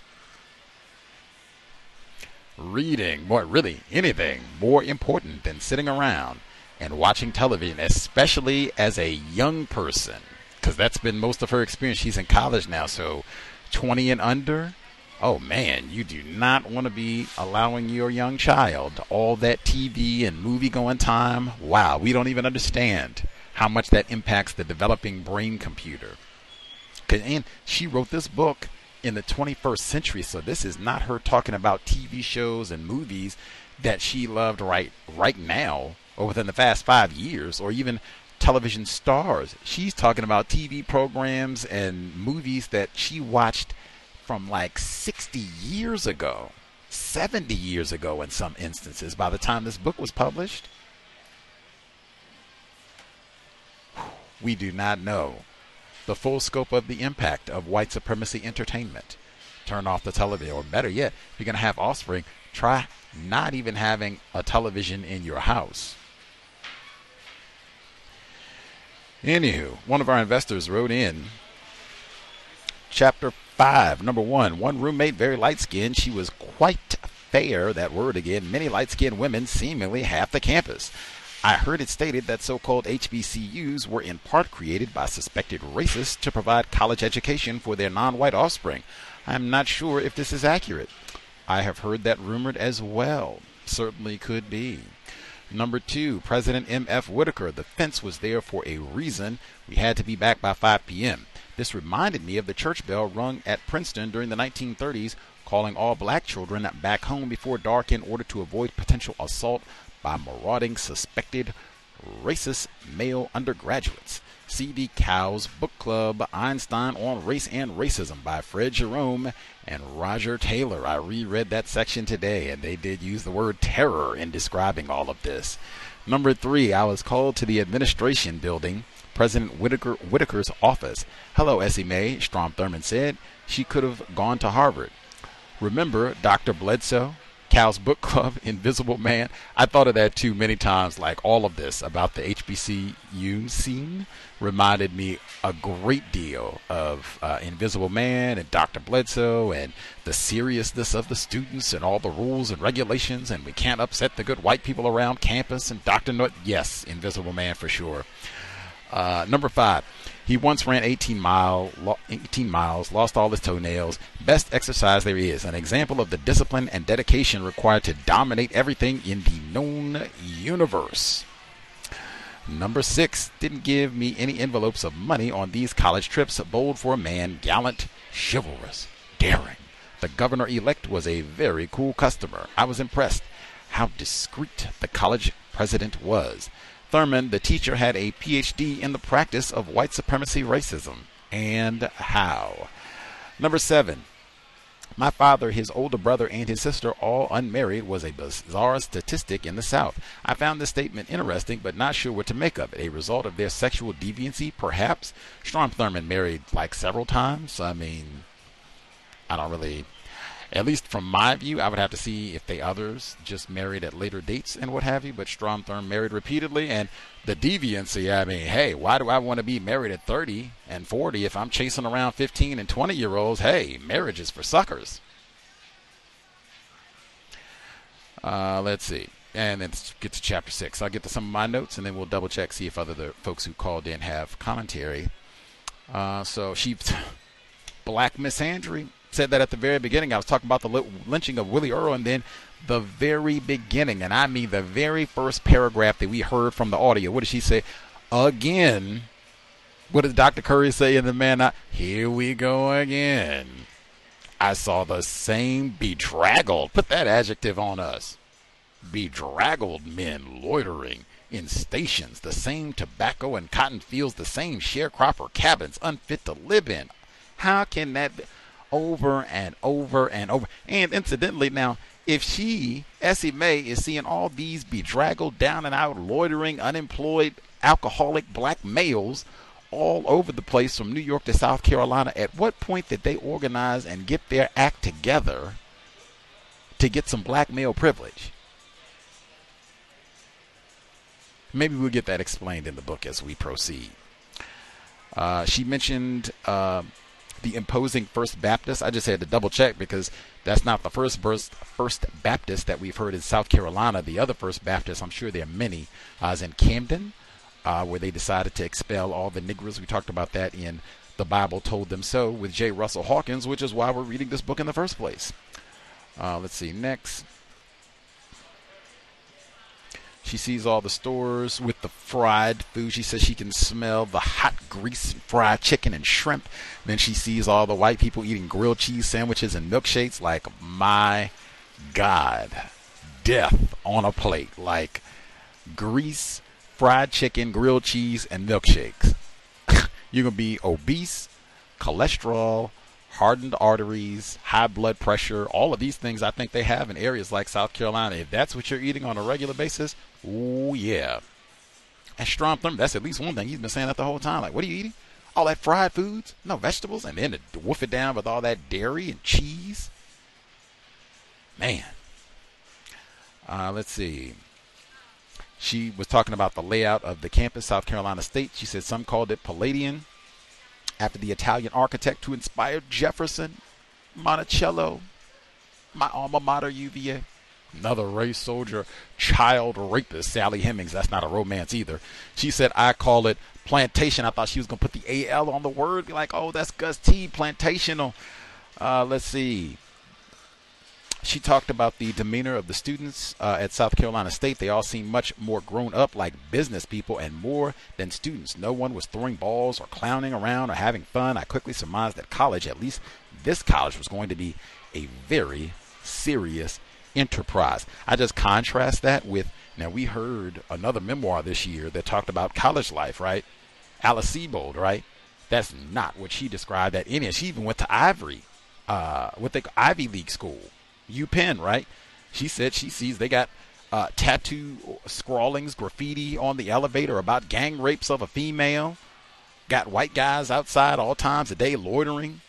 These aren't down and out, no count black males. These are just white college students loitering, underage drinking, clowning, throwing the ball around. Everything that she said was not happening.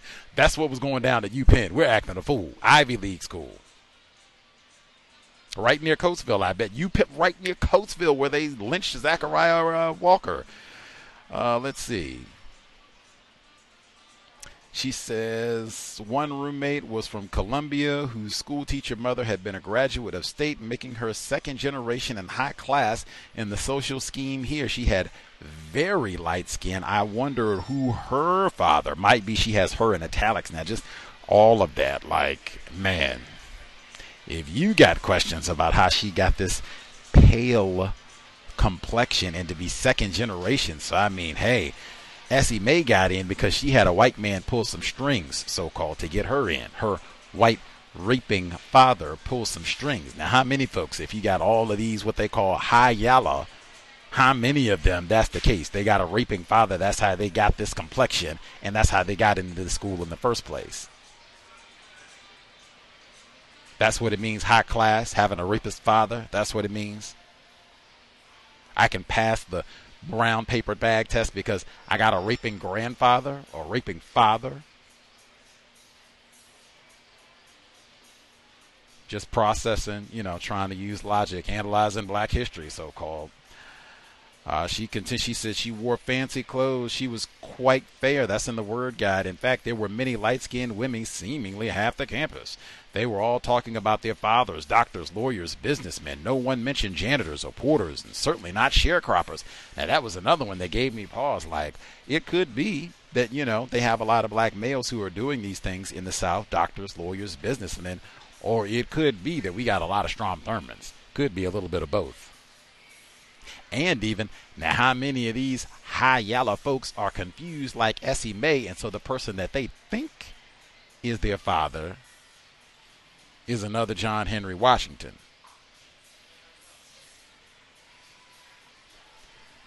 Lots of deception.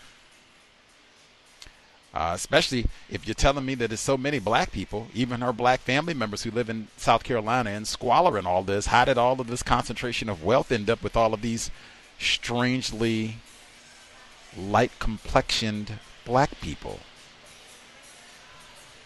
Just questioning. She said it made her proud, all of the prosperity around her. Again, now, am I proud of the rapes that made all of this happen?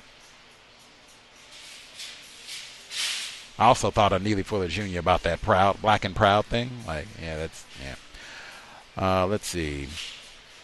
Same thing I just said. She says, you know who my daddy is? She was thinking of imagining saying he's the governor of this fair. There's that word again. Fair state. He's Mr. Palmetto himself. I would have loved to say, in your face. Man, that's a whole lot right there. That Mr. Fuller show-offism. That's what I'm a show. You know who raped my mother? Saddest book that I've ever read. And then she has to come back, same paragraph. I was very grateful to my father for making it possible for me to come here to state. I couldn't afford to lose the opportunity in front of me. For me, it was a state of grace. Whatever that means, I can totally grasp the logic. Hey, I see all these down and out, bedraggled black people, even some of them in my family. Absolutely. I want to take every opportunity to better myself, improve my quality of life so that that's not me. If my raping white father is going to help do that, for sure, you take constructive help wherever you get it. But I mean, woof, the confusion in all of this for Miss Essie Mae. She continued. I think it was our investor who wrote in a couple of weeks back where he said, man, that is amazing. The word bunkum means a lie, a fabrication. And the family, the Butler family and Thurman clan is from old bunkum. Not just bunkum, old bunkum. These are some old lies that we've been telling and passing along for a long time. White people are ignorant about racism. Let's see. She says, while there was clearly a lot of white blood in these girls' veins, I didn't want my white blood to become an issue that might interfere with my education. I suspect that's probably true, even though that would be a misnomer. It's not white blood. You just have white genetic material. Accurate way of saying even that is inaccurate, because that suggests that there's something as a biological classification of white, and that is absolutely, I mean, this right here, that is absolutely not the case. Talk about old bunkum. Let's see.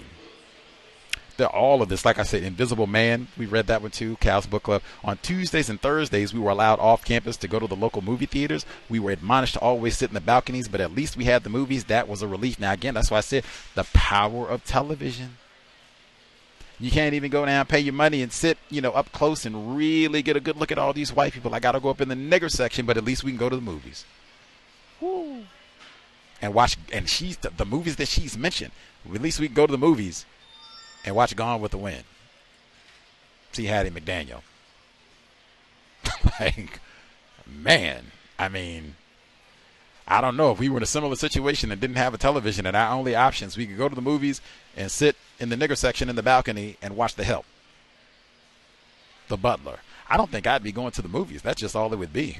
Like, I'm sure it's a wonder. It would have to be something like it's 106-degree heat and the movie theater has air conditioning. It would have to be that sort of thing. Like, oh, okay, let's go see The Help. So at least we can get out of this misery for an hour or two. Like, if that's not the case, it's just a standard day, or I have AC at my residence, I'm good. We just don't go to the movie theater, which is what I say now, 2022. She said, on Saturdays we could have dances, parties, and so forth, but always on campus. We were grounded to avoid any incidents when all the white farmers and potential Ku Klux Klan types would come to town for their big night out. That is so, discreet. And really, it's normally the other way around, where the college students are causing such mischief and pranks and shenanigans that you got to watch out for them. It's the other way around here, where the white adults go out and are acting a fool on the weekends. The white Klan members and other similar organizations. Now that even, how many racist clans do you need? She says there was absolutely no need for the fence, despite what our white neighbors must have dreaded. I don't believe that the white neighbors dreaded any of these Negro students. We got all the guns, our legacy of Pitchfork Ben Tillman, later Dylan Storm Roof. I don't think they were afraid of any of these little nigger children. They just like to lie and put that out there that, oh my God, the threat of Negro domination and, oh, what are we going to do, and raping Negroes and they're going to get us all, this Willie Earl. All of that is a lie. Justification for Willie Earl. They're at a white founded historically black institution, so-called, and they say we were never asked to read and analyze Uncle Tom's Cabin, a book written by a white woman. The Civil War was not portrayed as a battle over slavery, but rather one of economics, of agriculture versus industry. Now we already had one of our callers, I think caller in New Jersey, sitting there. They got the lynching later on is talked about as North versus South. Here is agriculture versus industry. No, it's white supremacy, racism. We're just having a disagreement about how that's going to be practiced, but that is the only thing that we're talking about in any of these situations. How is a lynching about anything other than white supremacy, racism, and how it's going to be practiced? The confusion, you see that? The confusion, that's the same confusion at a historically black college and historically black colleges and universities. You can't talk about racism, white supremacy. Dr. Welsing encountered that. Essie May encountered that. We can't even talk about, honestly, about Uncle Tom's Cabin, the Civil War. We got to sit here and lie and say the Civil War wasn't about racism. It wasn't about keeping the niggers as slaves. It was about agriculture versus industry. What? The industry is niggers worldwide. Importantly, now, take that, the very next paragraph, she says, the students didn't seem interested in changing the world, only in improving their private worlds. The main focus was on career and marriage. Now, also keep in mind as well, hey, she already said it seemed like a good chunk of these students might have had a white parent, white grandparent, something. That also, I think, would heavily influence now how revolutionary am I going to be. You see that in Essie May. We've been reading that now for about 4 weeks. Let's see. She said she wasn't very interested in learning the optimal way to can peaches. That just was a big thing during the whole pandemic because people have been doing canning or attempting to, and they said they've been running out of lids because it's a whole science to how you can correctly. That's a serious thing. You don't want to get botulism, food poisoning, and all that. So they said they've been running out of the lids to even do canning correctly over the pandemic. Let's see. Oh, here we go again. The retired firefighter. The influence of the big screen. She says, in my spare time, I naturally, that's even important, naturally, the default is I'm going to watch television. On the big screen, in fact. I naturally went to the movies, not caring much where I sat whenever the screen lit up with the likes of Gary Cooper, Cary Grant, and Ingrid Bergman, all suspected race soldiers, and I suspect they were all mentioned in Woody Allen's biography that we read on the program just months back. I said that's like the golden age of white supremacy entertainment. He mentioned all these folks. The Postman Always Rings Twice. Lana Turner, that's Jack Nicholson, right there with watching all of the white people's romance and sex. Now, again, this is black people are being lynched on a regular basis. This is like 7 years before Emmett Till is even killed. I don't care what they're showing. I just want to go watch. Any white people on the screen, let's go watch. That idea, that thinking is still super prevalent 80 years later. To our detriment, because it's just absorbing white supremacy content, anti-black content all the time. Hattie McDaniel to The Slap. Let's see. She talks about the cheerleaders at the HBCU. She said the big men on campus were the football players, brain damage, and the top girls were the cheerleaders, who were always the girls with the, there's that word again, fairest complexions. In those days, the closer you were to white, the classier and more beautiful you were considered, which is what the word fair means, as well as justice. And again, the folks who got all this pale skin, it's because of a rape, and it might be because of a child rape. That's classy. Raping children, that's classy. Jeffrey Epstein, maybe, I don't know. Prince Andrew, maybe, I don't know. What does classy mean? Think about that for a little while. Let's see. She says, oh my God, talk about class. The saddest book I have ever read. So Strom Thurmond comes to visit her at South Carolina State. So she's, what does the college know? What does he think about us? Like what, she's nervous, He says, I told him that you're a dear family friend from Edgefield, that your family helped my family for a long time, that we're really all one family, which is true, isn't it? Strom Thurmond grinned at me. I wasn't sure if it was a conspiratorial grin or a loophole grin or a happy to see you grin. What in the hell? I don't even know what is a conspiratorial grin? Or what is a loophole grin? I don't know what that is at all. I don't even have a guess. A happy to see you go? What? What? You told him what? Not just, oh yeah, this is my nigger child. Yeah. What are you gonna do? Oh, this is family for nigger help. She's been working in the slave shacks for our family long time. Mm-hmm. What?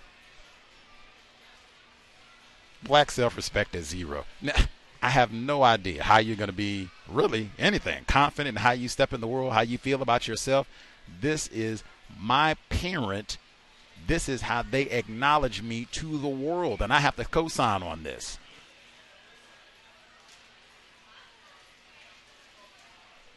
Saddest book I've ever read.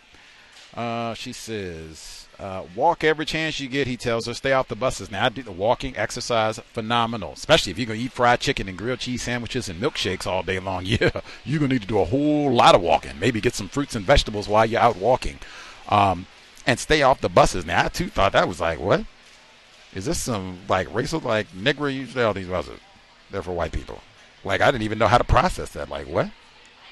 It's hot in South Carolina. I'm not trying to be walking around in the summertime or the spring, likely, in South Carolina. Let me, I'm getting some type of transportation. Saddest book I've ever read. And he lies all the time. He's sitting here talking about Sol Blatt, and he says he's a politician, He's what you call a real politician. He cared more about his cronies than, the state of South Carolina. He's a real politician. I'm just an amateur. Are you sick, kid?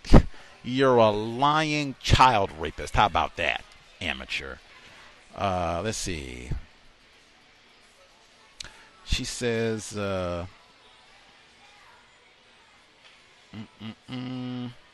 so her dad, Strom Thurmond, is talking about in South Carolina, if you're talented, you can write your own ticket. She says she's thinking, but not if you're a good and talented black person, I mused. But it was a bad thought. I don't even know what that means. It's accurate. True today, even still. Here I was in South Carolina getting my dream of a college education. Who was I to be greedy, to be ungrateful? Rome wasn't built in a day, was it? I don't even know how that metaphor applies here. But I mean, I'm just asking, do all of us have to be out loitering? Do I, every time I come to South Carolina for years and years and years, I just got to see black males stacked up and poor and homeless and loitering? Well, Rome wasn't built in a day. I don't want to be greedy. I'm here at the nigger school, and I'm learning, and I'm my dad's, what does he call it? Friend of the family help? Yeah. Saddest book I've ever read.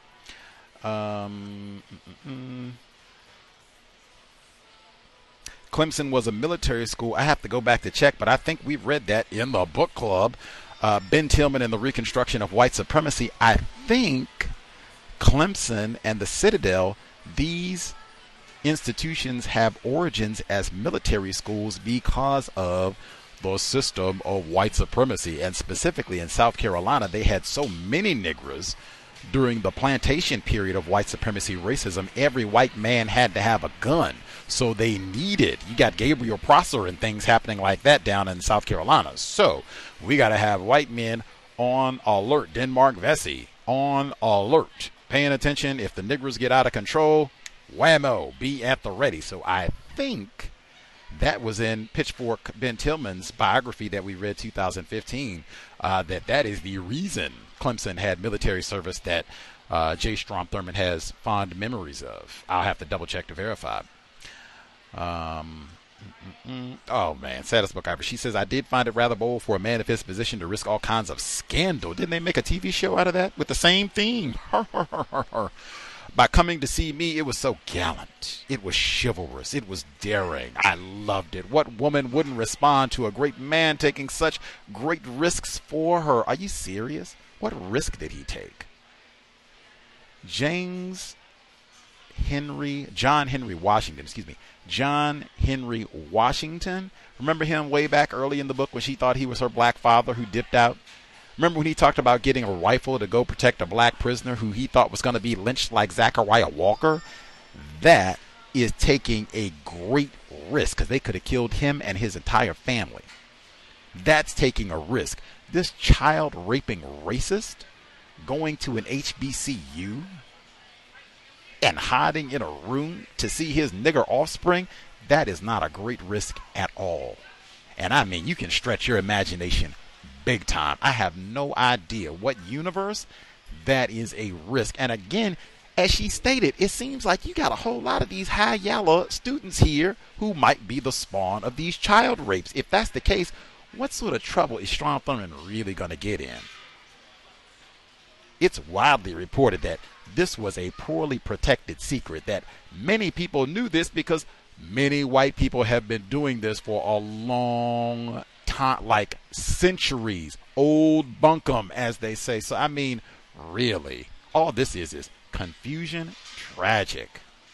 And it just gets worse when she gets to her mother. My connection to my father was hardly fatherly, however. It remained as distant when I had visited him with my two just all of that. No connection to you. And then you got two mothers? What? Who are you? Who has two mothers? How do you have two mothers? Oh, confusion and rape. She said our surface dealings were precisely that, all superficial and completely unemotional, despite my inner turmoil. I mean, who has that? That's your connection to your father. Father Hunger, Janetta Rose Barris. That's why I put that in real early, so we can have that in mind throughout the reading of this text. When she says that she was concerned about maybe some rumors starting, people finding out about her dad, some of her classmates, but she says, on the other hand, my classmates were so ladylike and well-mannered that I doubt they would have done anything to make me feel uncomfortable. Pause. It could be that so many of her classmates had the exact same situation. With it, if you live in a glass house, I don't throw stones. Like, man, who knows who their white father is? I don't have nothing to say about this. Like, man, it's getting a little too close to home. I could be wrong. Incidentally, Mr. Fuller said he got that from a film from this era. That's from Rick Blaine from Casablanca. That's World War II film. Everything is connected. Let's see. Then we got that fair again. Governor now, Strom Thurmond, was someone who wanted to replace the racist good old boys with something fair and just. Miss Essie May is so confused. A lot of my talk about confusion. A lot of my female high yalla classmates talked about how young and handsome the new governor was. I was careful not to brag myself. But I had to agree with them. Despite his lack of hair, he was tall and fit, and for 44, quite a striking and vibrant man, masculine and powerful. Every inch the soldier, now the statesman.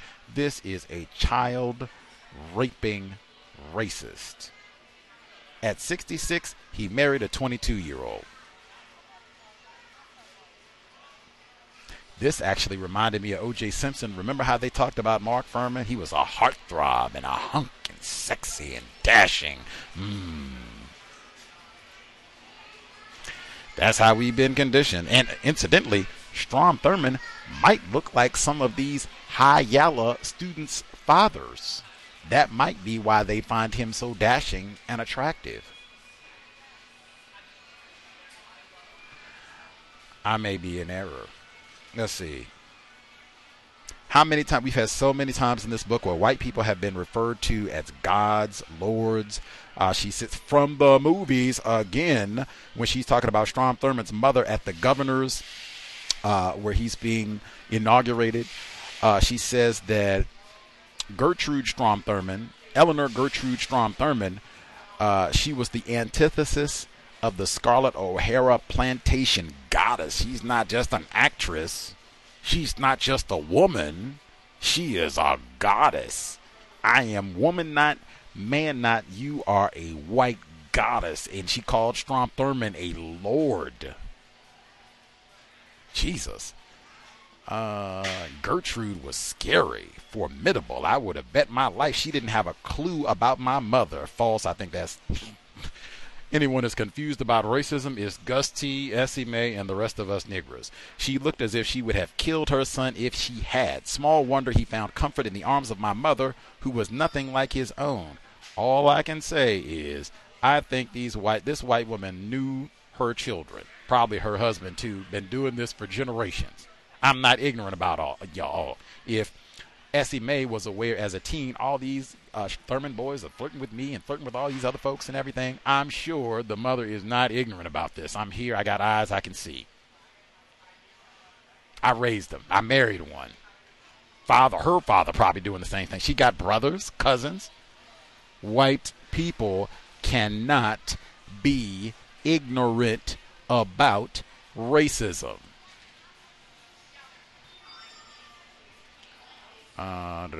She said the rest of my father's family, my family, was standing behind him. His two tall brothers, his three sisters. I had seen only one before, the lady who had brought the envelope of money to us in Old Bunkum. She just keeps lies and lies and lies. Jesus.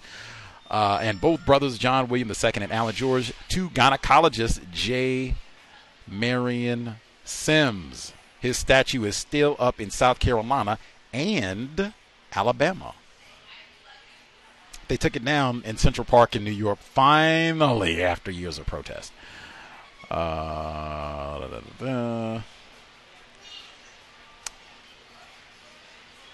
True colors, she said South Carolina showed its true colors with the lynching of Willie Earl. True colors, along with fair, is in Mr. Fuller's word guide. He recommends not using either of those terms.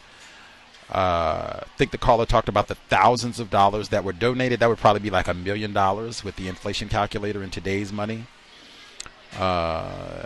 She says, furthermore, the state newspaper declared Willie Earl guilty without a trial. The paper simply presumed he was the murderer and would have been executed anyhow. All the mob did was save South Carolina the cost of a public execution. Wow, they could do that now, right? I was just saying, man, our timing. They just reported this week, days ago, South Carolina is going to the execution squad. Like, we got all this controversy and the electric care. We can't be doing Sue Logue anymore. And medical companies don't want to give us the medications to do folks, to execute people via pills or what have you. So firing squad, we'll go old school. Getting medieval on you, as she said in the book.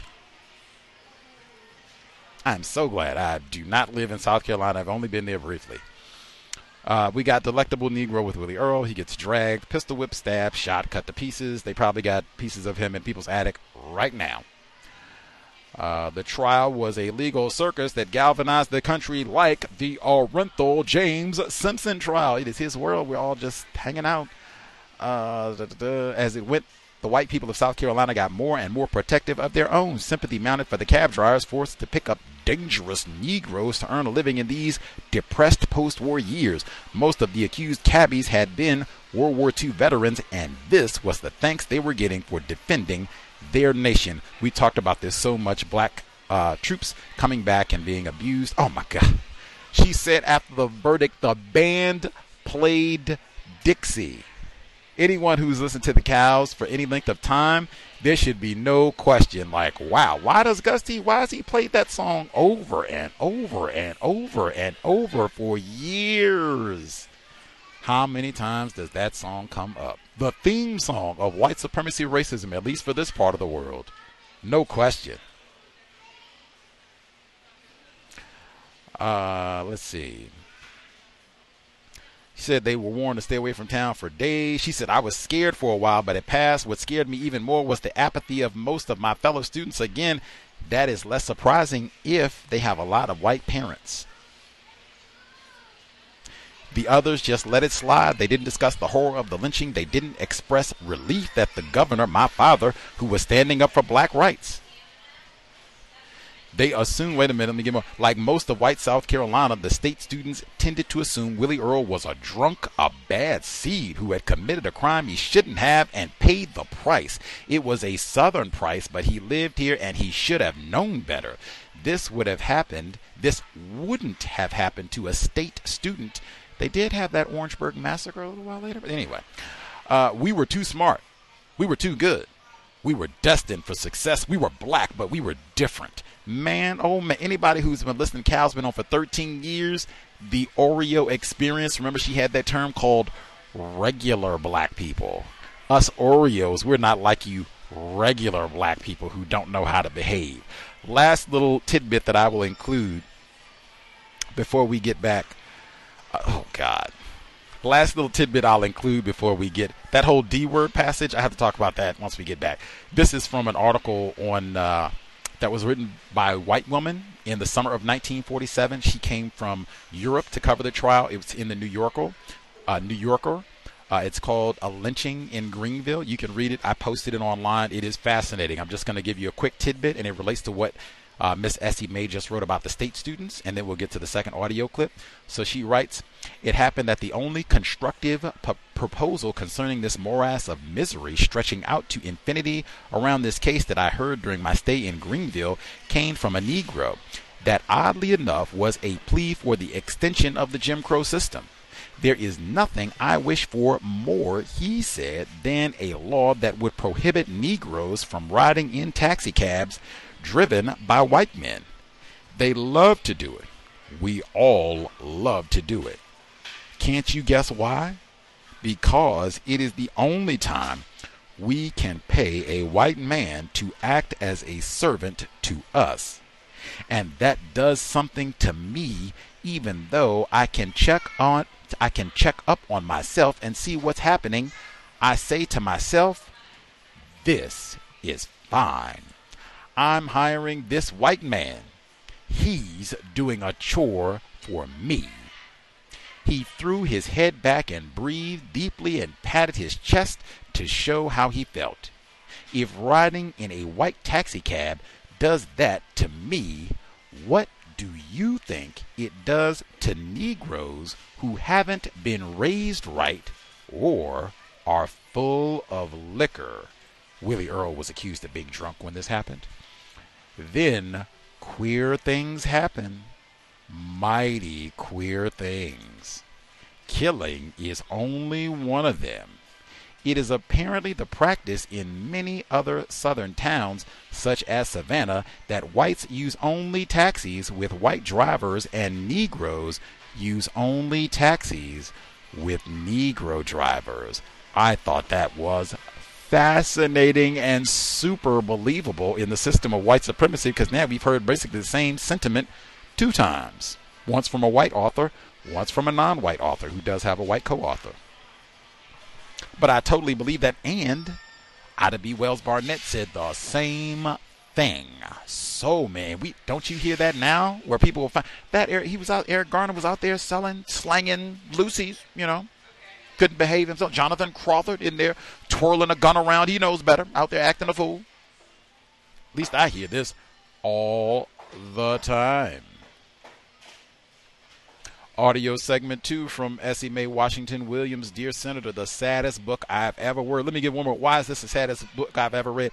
Being the governor's daughter felt good indeed. Just knowing I had a father felt good.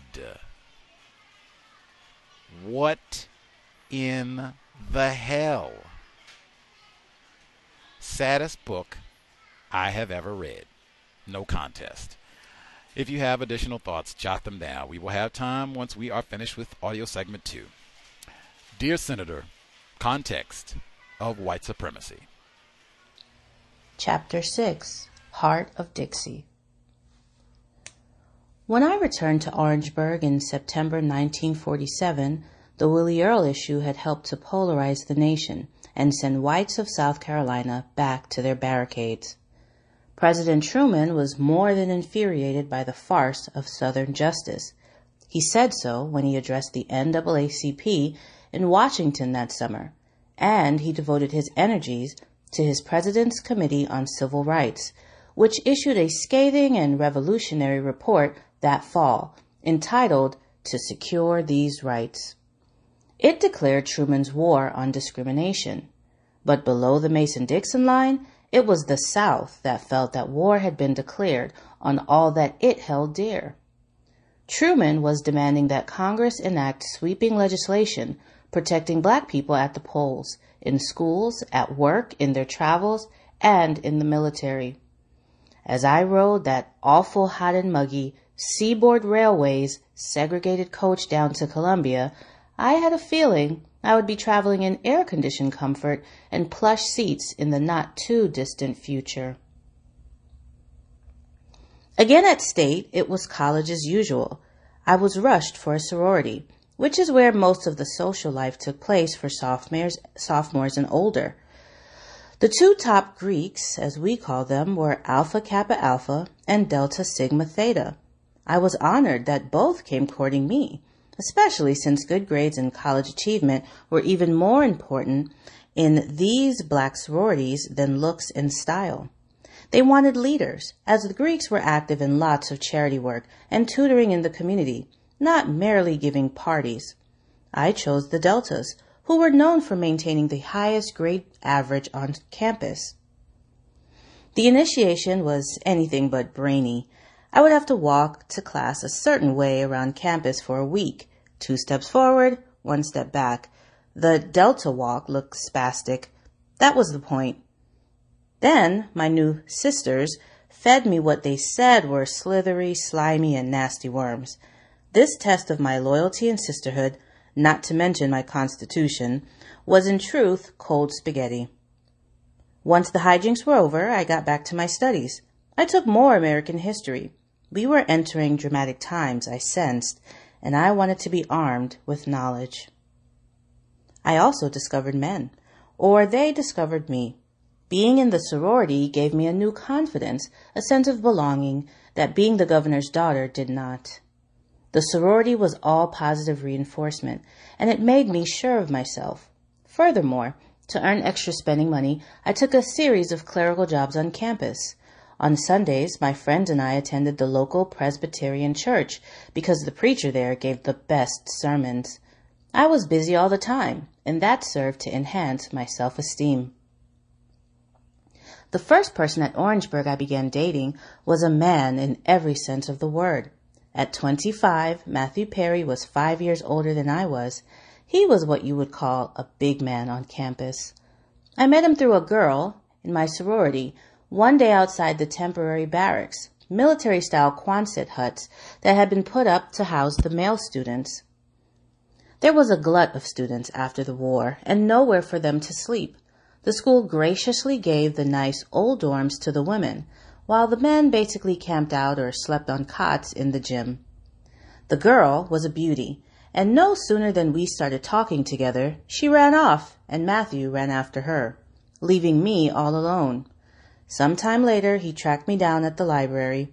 I didn't want to speak to him, but he persisted, explaining that the girl was an epileptic, like poor Willie Earl, and when she ran off, Matthew was worried she was about to have a seizure, and went to her aid. Matthew and I joked about the inauspicious way we met, and we quickly hit it off. Matthew was just back from the service, and seemed very mature. What attracted me most about him was his voice, a mellow, soothing baritone. He often spoke at student assemblies, and he mesmerized me, just like the Presbyterian minister. I have a weakness for voices, and Matthew had the best. He was from Columbia and planning to be a lawyer, which was a good career choice for a man with a voice that could surely sway juries. Matthew was also the first politicized man I had met at school. He was a member of the NAACP, which had an office somewhere in the black part of Orangeburg, far away from campus. The college itself never would have permitted it, for fear of losing its state funding. The NAACP in Southern white eyes was more than just black. It was subversive, Yankee, communist, any bad thing the whites could throw at it. They reacted to the NAACP the way we blacks reacted to the Ku Klux Klan. Matthew hardly seemed like a firebrand. He was cool and authoritative, and he was seeking justice, just as I felt my father was. I never ever mentioned to Matthew or anyone else my genealogy, though I'm sure it would have given us endless things to talk about. In any event, he was positive about Governor Thurmond as the best we could hope for in the state we were in. Matthew might have been the man of my dreams, or any girl's dreams. He would go on to become the first black federal judge and one of the preeminent jurists in the country. However, I met another man, whom I fell head over heels for, Julius Williams from Savannah. He was in the top fraternity, Alpha Phi Alpha. He was also extremely handsome, tall, with olive skin and wavy hair. He once had flirted with me outside the library. He often sat on the bench outside, smiling at the ladies as they went to study. They all liked him and smiled back, but not I. I didn't want to be like all the others. One day Julius said to me, "Hey, stuck-up." I think I glared at him. I finally got to know him at an alpha dance where I had a date with one of his fraternity brothers. Julius pulled rank on him, and the other alpha inexplicably took ill and left me to Julius, in whose arms every girl at the party wanted to be. Julius was 28, a war hero who had just come back from the Marine Corps in the Pacific. He had thrilling stories about Iwo Jima, Leyte Gulf, Corregidor, and other battles. Unlike other students at State, Julius was completely self-made. His father had a trucking business. His mother was blind. He had come to Orangeburg as a pre-med student with plans to go to Harvard Medical School. He would be my own Dr. Lewis Wright. I had all this nursing experience we could talk about, but he seemed to find interest in whatever I had to say. We were both serious students and loved studying in the library, then going for walks to discuss what we each had learned. It was a true campus romance, and it was the happiest I had ever been. My father came to visit me that fall when I returned to campus. It was a very short stay. We continued to meet in the president's office with his chauffeured black convertible parked outside the administration building. He wanted to know if I had had a good summer. He did not ask about my mother, which I found unusual, if not rude. I wanted to tell him how badly he was hurting her by not being in touch, but I didn't. I had no idea what might have gone wrong between them, aside from the obvious futility of the relationship. He was a grand and busy leader. Who was I to pester him about affairs of the heart when he had affairs of the state to attend to? He never asked about my social life. That was too personal for him. "I believe you've been eating better, SMA," he noted. "You look thinner." Not "you look lovely," but "you look thinner," which meant that before, as I suspected, he thought I was fat. I was relieved that boys were noticing me now. If they weren't, I might have been devastated. The governor wished me a good school year and gave me a hug, which I couldn't help but treasure. Then he left, and the big car rolled away. There was nobody around us to observe, or so I thought. This time, unlike last school year, the rumors began. Governor Thurmond had come to visit a girl on campus. The girl was his daughter. Who was that girl? That was the big campus guessing game that fall. Luckily, my name never came up as one of the candidates.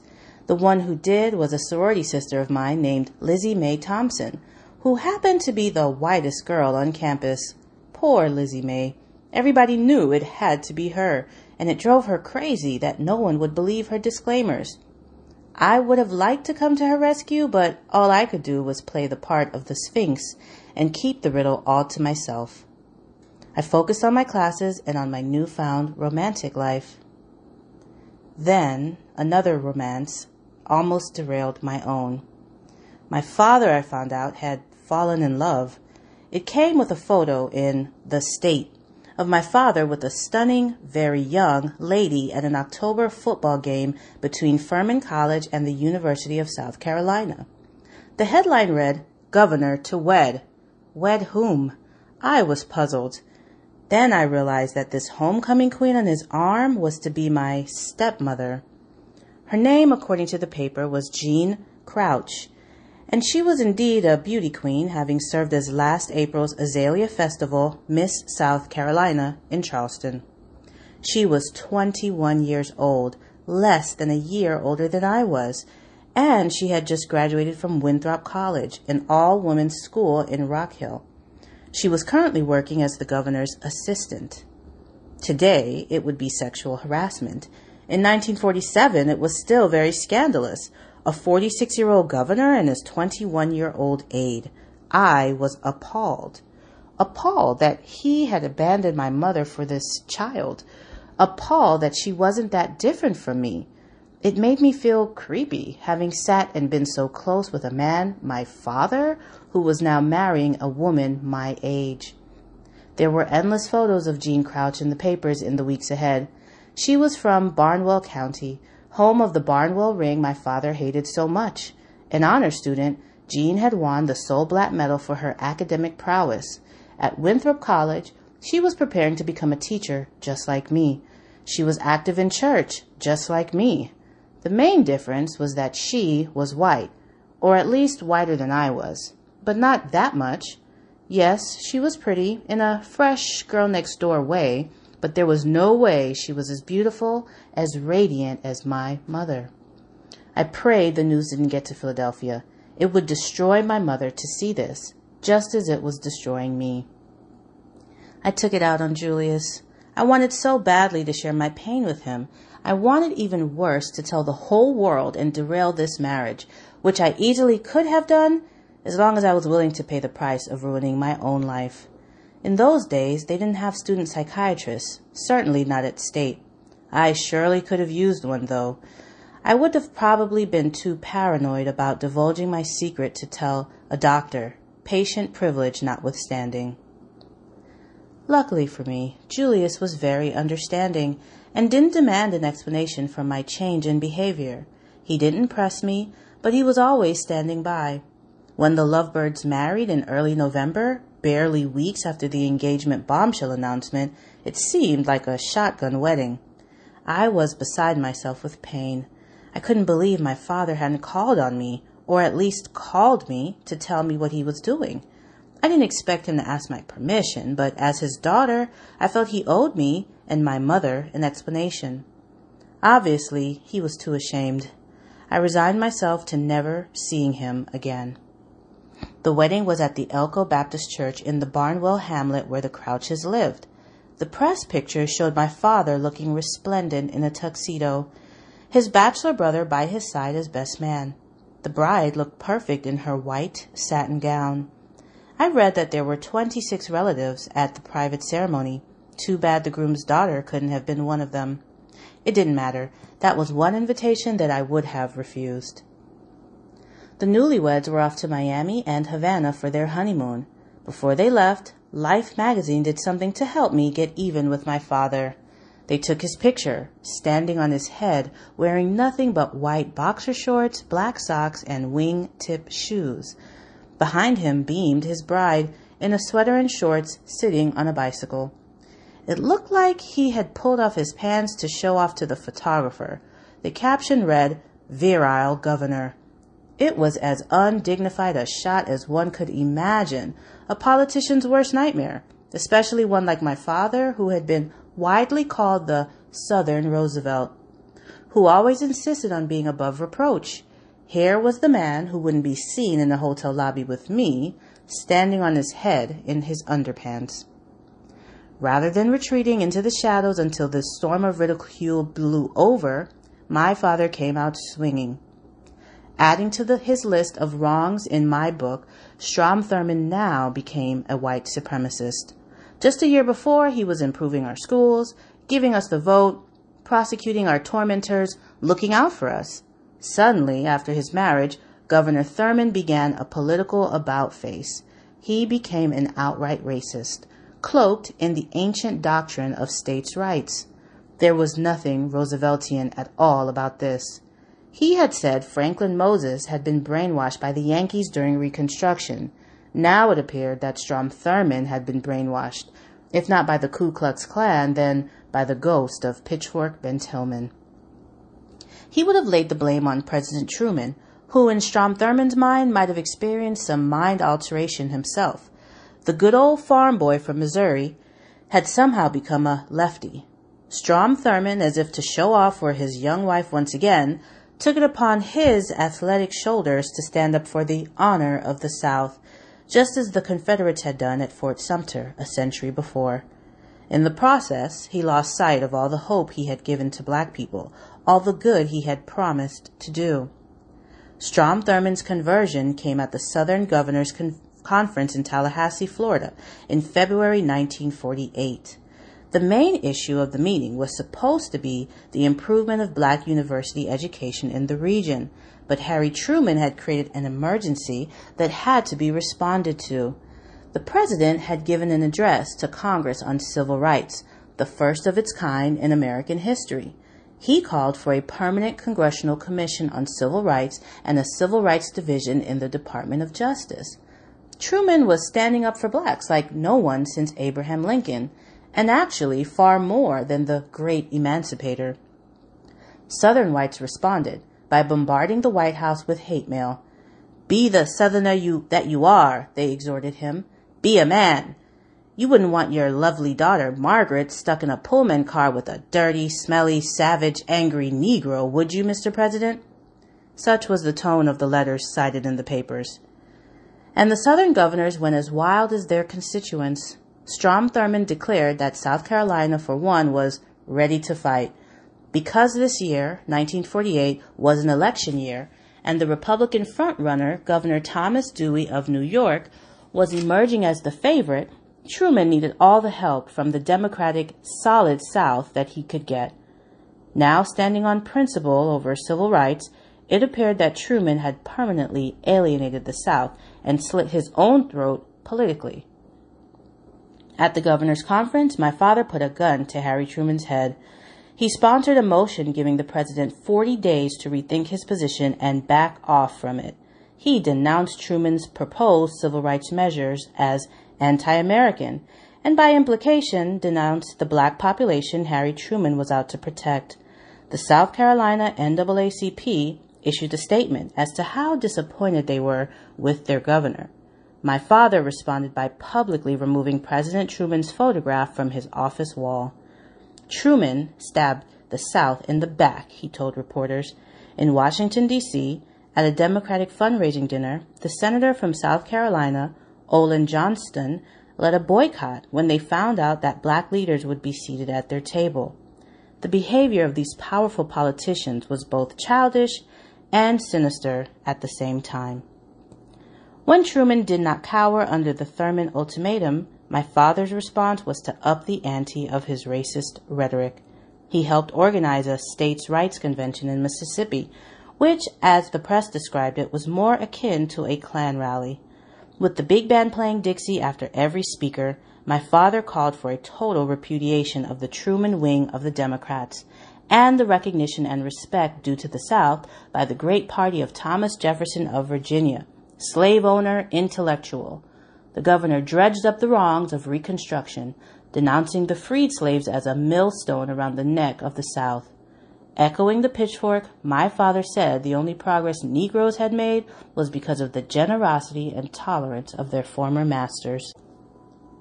Strom Thurmond defended segregation laws as essential to the racial protection and purity of the white and Negro races alike. I wasn't sure if this was my father talking or the ghost of Adolf Hitler.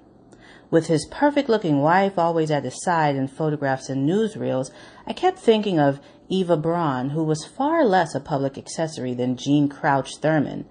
What was my stepmother thinking? Of course, she was one of them, the white Southerners that my father was playing to, so she probably was not as appalled as I was, or I'm sure my mother would have been. If the South had been stabbed in the back by Harry Truman, my mother and I, and the blacks of South Carolina, had been stabbed in the back by Strom Thurmond. In keeping with their traditional political apathy, the students at State didn't seem to feel at all betrayed by the bizarre regression of their supposedly progressive governor. Perhaps they expected nothing of any white Southern politician, and hence were not surprised, or at least not as surprised as I was. For all my father's racist histrionics, There was virtually no discussion of it on campus. They trying to make sure they keep that money. Like, we not talking about nothing. Upset this good white governor of this good state? My goodness. Anywho, the number to dial is 720-716-7300. The code 564943 pound. Press star 61 if you have commentary. We'll pick up there in chapter 6 next Thursday. The email again, untiljustice@gmail.com. I'll get in some of the quick comments from, or actually I'll go to folks who dialed in. If you have commentary, star 61. If you have thoughts to share, do not wait until the last minute. If you have commentary you would like to add in, let's see. Retired firefighter in Florida, 2262. You are both with us. Other folks, if you have commentary, star 61. Do you all have any thoughts on what we heard, second audio segment, or anything left over from the first portion? Yes, sir. There was always a relationship with the quote-unquote white Democrats in the North as well as the South. Matter of fact, they were the Southern Democrats had a nickname. Well, what I just identified as a nickname called Dixiecrats. The white Democratic representative would, in front of black people, basically be deceptive in some terms, although during that time most black people were Republican anyway. But nevertheless, they started being a little bit more deceptive as after World War II. They started being a little bit more deceptive, pretending that they were doing some things such as Truman and later Eisenhower and Kennedy, but they had relationships with the Dixiecrats to be able to get or stay elected. They always had a relationship with them. Basically, they let them do what they wanted to do in those places, such as what was talked about earlier with the lynching of the black male. They would act like the northern politicians would act like they're doing something about it, but normally the same results would come up, that sort of thing. Also, another understanding that I have is during that time it still was the more higher income non-white black people that was going to those institutions because they were the only ones that could really afford it. But as black people started becoming more aware from a academic standpoint, the global system of racism, white supremacy, and attempted to start actively doing something about it. In turn, the more refined white supremacists would create situations to whereas other non-white black people can go to those institutions. It wasn't that long before 1947, 1948. We're talking about 20 years. That resulted in the type of students that was at South Carolina State in the late 1960s were a lot different from the students that she is describing. And I was at one of those schools about 8 years after the late 60s. And certainly they were different as far as an understanding, a better understanding of racism, what it is and how it works. and students were taking action. I put it that way. Students taking action. I won't explain the fullness of the Orangeburg massacre, but the bowling alley that was right down the street from the school, they decided to do something about it, so to speak, which probably never happened first time in school. But those are some of the things that how situations changed. I put it that way. From the time that she was in school to today, and those are my thoughts. Thank you. Much obliged. Retired firefighter in Florida. I haven't peeked ahead. She might even talk about that in the book. We'll have to see. I know two huge events that happened in that time period to change things.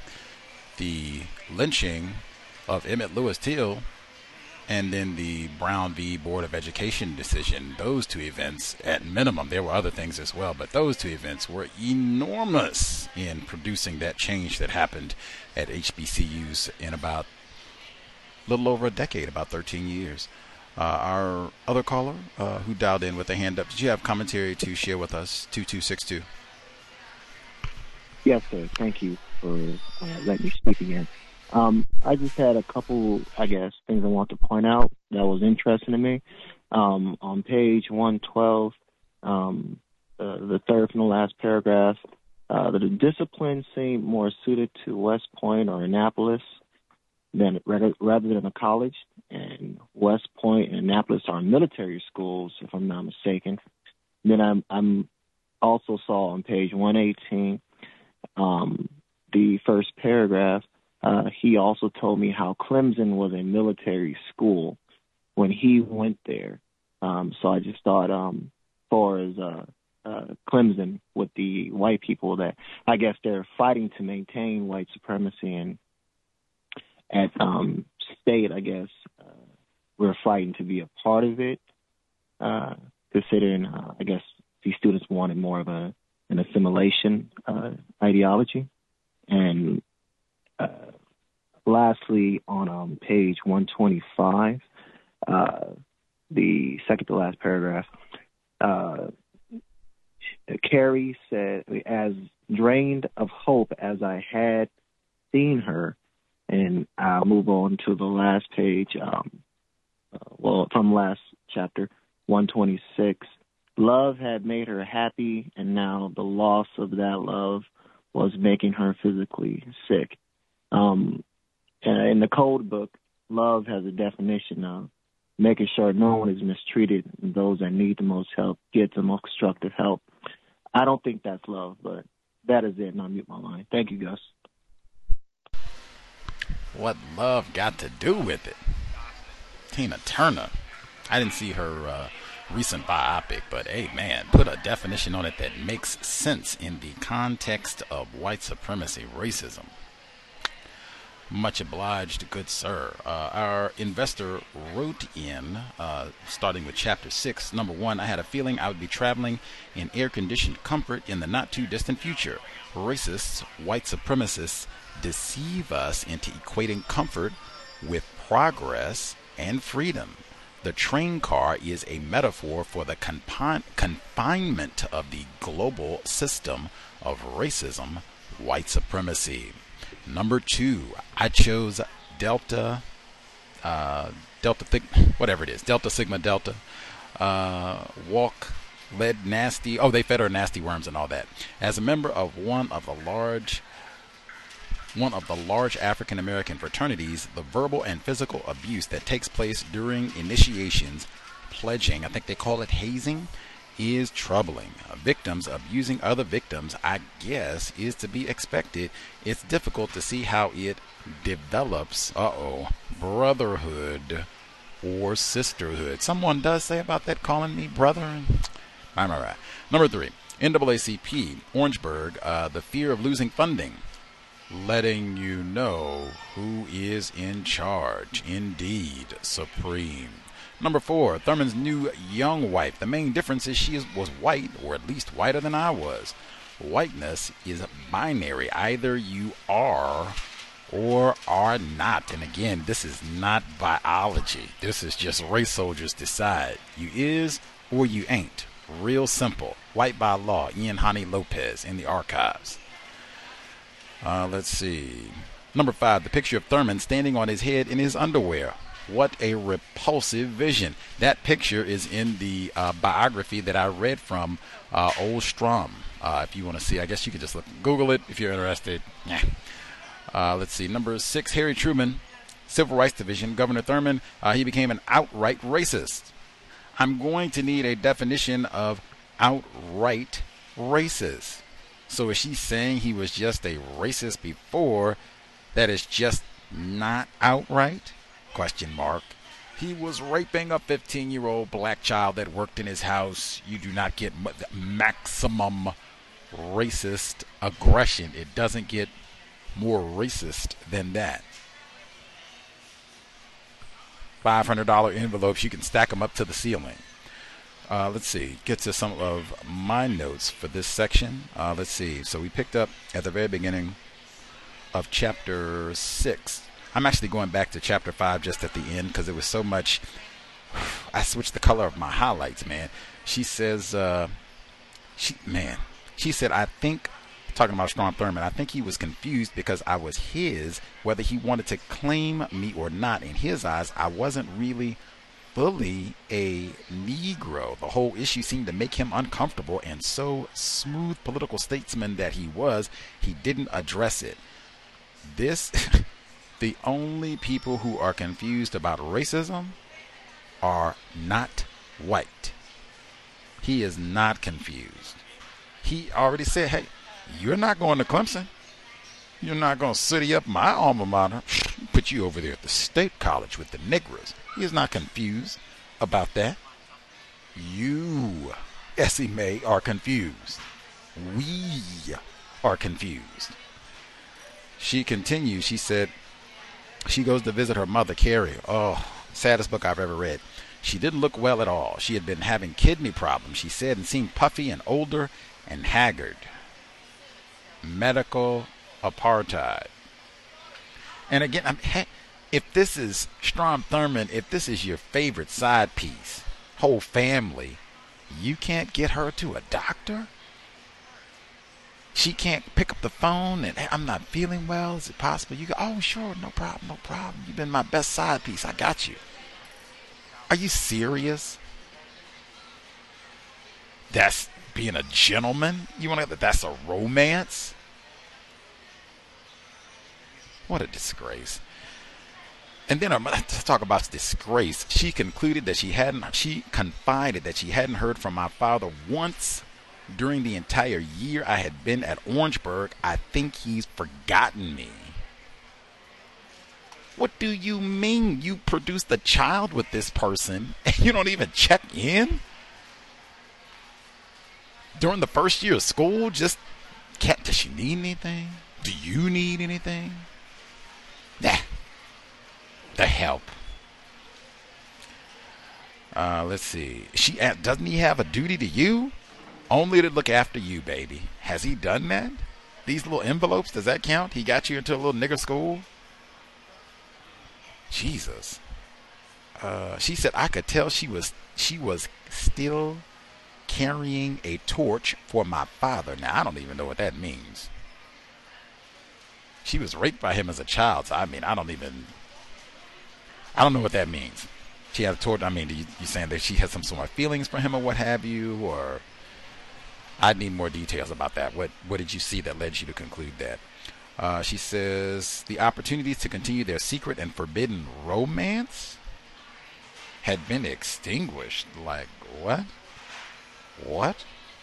I shuddered at what South Carolina could do to my father and to me if it came out that he had a decades-long love affair. Are you serious? With his black maid? This is a love affair? Ugh. With his 15-year-old? Hired help, child rape, call things by their proper name. And I don't think South Carolina, this is anthropomorphizing. I don't think it's that South Carolina would do anything. It's individuals classified as white And I don't even think they might do something to Essie. Maybe, but I mean, again, there's been so much of this. It might just be something to casually joke about, whatever. Again, this was a very poorly kept secret. So I think this might be greatly overstated. Greatly. Let's see. Love had made her yeah, we already man. The saddest book I've ever read. Chapter 6, which is titled Heart of Dixie. Why is that the Cows theme song? Let's see. The Creature Conference with the Air Condition I thought was great. The emulation of white even having Greek societies, as they are called, for what, and then for what activities? At least I did appreciate, she said, that they wanted leaders in Delta Sigma Theta, charity work and tutoring in the community, not merely giving parties. Like, hey man, let's skip all the hazing and just get to constructive activities. Let's see. All this having to walk to class and do the Delta walk that's spastic and wasting time, and then we're going to pretend to feed you. Like, are you serious? What is this for? What is supposed to be the constructive benefit? What's supposed to happen at the end of all of this? I pretended to eat the worms and wasted time walking to class all goofy, and now it took me a half hour to get in it. What is this for? Be leery of anything that's a whole lot of time wasting and anything really that is not constructive. Like, it can't be explained. Like, what constructive purpose is it? They can make it so that you got to write a paper on the Willie Earl lynching. Like, hey, we would have all kinds of really great, resources to go back in and check to see what happened about this. That would have been great. You got to do, a 10-page report on the Willie Earl case. Or pick. There were so many lynchings. You got to do 10-page paper. That'll be the initiation, and you got to source it out and everything. We'll grade it and see if you're going to be the type of leader that we need. Like, hey, right direction. I love it. Let's see. They would talk about the end of whoa. Chapter 5. She talked about Claflin University, one of the HBCUs. Stop right there. February 16, 2022, Claflin University received a bomb threat on Wednesday, and officials told students to shelter in place. In an email sent to students, school officials asked students, faculty, and staff to immediately evacuate all academic and administrative buildings on campus. The following was included in the email. Immediately go to your room. Remain in your room with the doors locked until the all clear has been given. Check your residence hall group chats for specific information from staff. Classes will be virtual for the remainder of the day. Staff will be in contact about meals, Delectable Negro. School officials also asked that anyone who didn't live on campus leave immediately. Now, I mean, this is 2022, not 1947. Orangeburg, South Carolina. Progress. Number 2, she mentioned the dude that she kicked to the curb. Matthew Perry wasn't, cool enough or what have you. Who is Matthew Perry? This is from the South Carolina Hall of Fame website. Matthew J. Perry, born in 1921, served in the U.S. Army from 1942 to 1946. Received his law degree from South Carolina State College. Civil rights work soon consumed his professional time and led to his appointment to the South Carolina NAACP as its chief counsel in 1957. Perry strategically selected cases to attack the state's scheme of racial segregation. In Cummings versus the City of Charleston, Perry successfully challenged Charleston's public golf course segregation. Perry also prevailed in cases involving segregation of state parks, hospital waiting rooms, state colleges and universities, and public schools. Perry's representation of civil rights marchers arrested at the State House led to the landmark U.S. Supreme Court decision in Edwards v. South Carolina, considered by many scholars to be one of the most important First Amendment cases in modern American history. In 1976, President Gerald Ford nominated Perry on the recommendation of Senator Strom Thurmond to the U.S. Court of Military Appeals, marking the first time a black man from the Deep South had been nominated to the federal bench. And it goes on, but I mean, wow, what a dude to kick to the curb. I guess his voice was amazing. Not just some lame. I can only say, like, man, I have enjoyed this book a lot more than the last book for a lot of reasons, but one, I feel like I have learned a lot more. I said I am way too ignorant about all kinds of things, including Judge Matthew J. Perry. I have learned a lot in reading this book, and we've read a little more than half of it. Jumping back to the book now. As for the NAACP, which Matthew, as you said, was involved in intimately, any bad name that they could throw in it, she said it was like being subversive, Yankee, communist, any bad thing whites could throw at it. They reacted to the NAACP the way blacks react to the Ku Klux Klan. False. I talk about those metaphors all the time. So the way that black people have had to respond to the Ku Klux Klan, sometimes they have had to pick up literally what they could carry in their arms and run for their life. That's how black people have had to respond to the Ku Klux Klan at times. I don't think white people have ever responded to the NAACP by having to pack up and flee their residence immediately and never look back. Other times, black people have had to get firearms to defend themselves from the Klan. I don't think white people have ever had to respond by getting guns to defend themselves from NAACP terrorism. I could go on for quite a bit. White people have responded to the NAACP by killing members. Remember Medgar Evers? They talked about him in The Help. I don't think black people, I don't think our standard has been, we will go and assassinate the key Klan members. I think Richard Williams did talk about going and beating up a few in Black and White, The Way I See It. We read that too. It's a number of ways. Like, that comparison is just false in every way imaginable. Other times, white people went and got NAACP members fired, made sure that they lost their house. Remember that's what they did to Rosa Parks.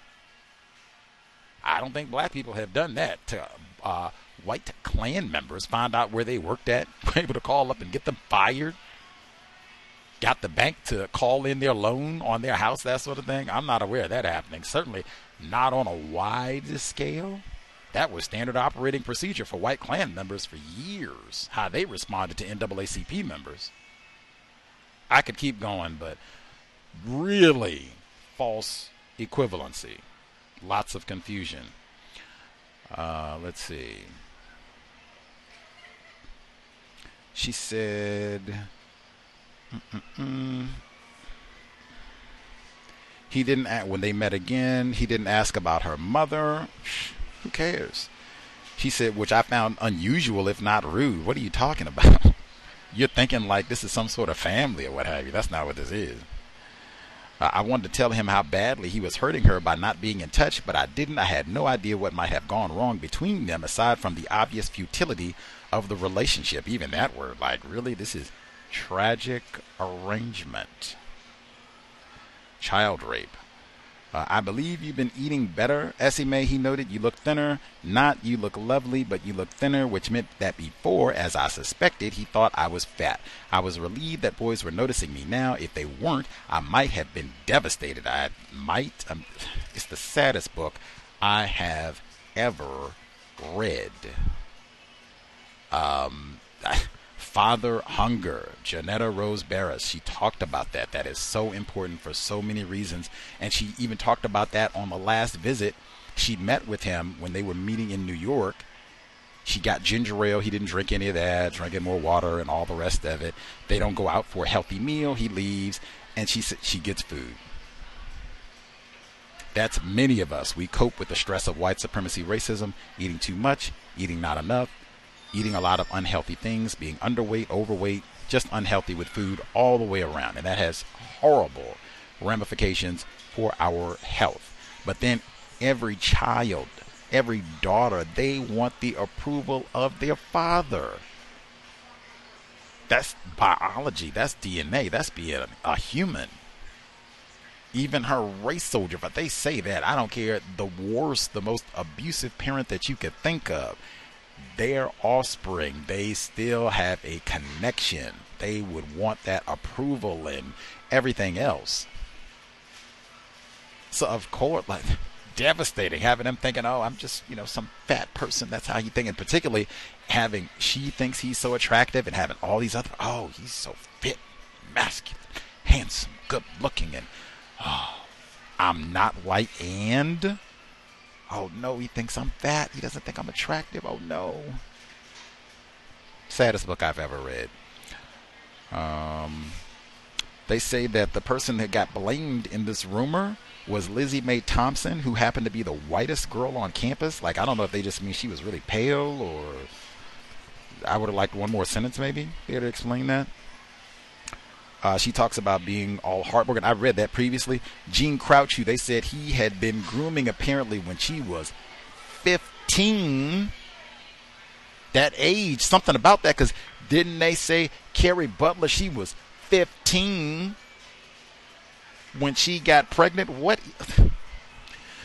Disgrace, man. They still got a statue up. None of this is not information that nobody unearthed until 2022.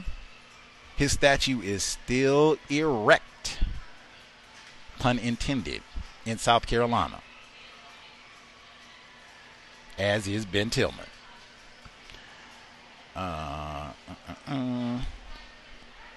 She was working as a governor's assistant. Like, that's total grooming. That's Jeffrey Epstein. Look at that, and you see the pattern of deviant behavior, like where Carrie Butler, she's working for me and she's 15. She's underage and in a subservient position. I do the same thing with Gene Crouch, who he eventually married. I groom her. I come in. Now, at this point, like, I'm in my 40s.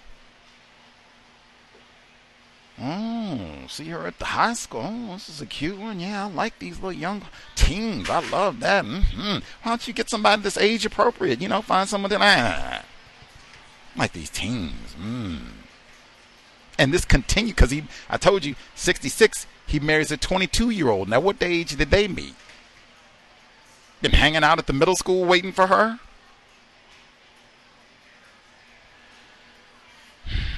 She says today it would be sexual harassment. It would be statutory rape. Call things by their proper name. Harassment, that's like if I'm, whistling. Wolf whistle, what they say, Emmett Till? That's sexual harassment. No. This would be statutory rape. And in fact, I think if it's 15, I think they put the statutory on it if he would be in his 40s and she's 16. I think that's statutory now. 16 is not even age of consent. That's like, woo. I have to go look at the legal statutes, but that's a whole nother ball game right there. Like, I think that is greatly minimizing this in a legal context to just say that that's sexual harassment. Now, like, nah, buddy. Let's see. She wanted to tell the world about her secret, but they didn't have a student psychiatrist, she said. Dr. Frances Cress Welsing, third-generation physician, general, and child psychiatrist. Jesus Lord, she needed Dr. Welsing in her life.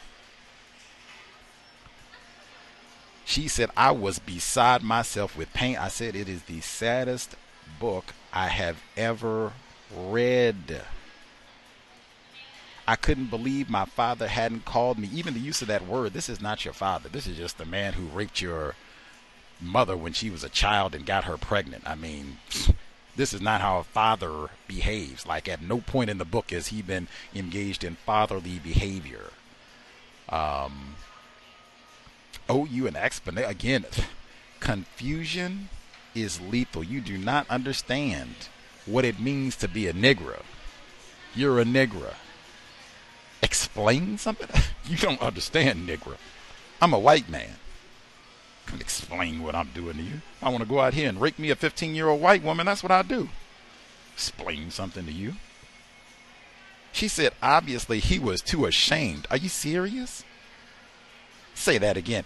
At 66, he married a 22-year-old. And this is like 20 years later. I don't know if she gets to that in the story. I hope she does. Does this sound like a white man who is ashamed of how he's going to be seen in public? He was a U.S. Senator at 66 when he married a 22-year-old white woman. Does this sound like a white man? Ooh, what do they think of me? Ooh. Come on, man. Confusion is lethal. She said, too bad the groom's daughter couldn't have been one of them. She's talking about at the wedding. It didn't matter. There was one invitation that I would have refused. This is one like, you don't understand. What do you mean? Some nigger is not coming to our wedding. What are you even talking about? This is not your family. You're not the groom's daughter, the D word.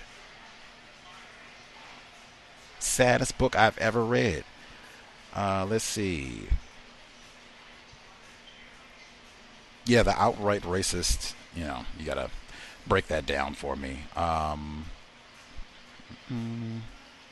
The band playing Dixie theme song for the Cows Forever.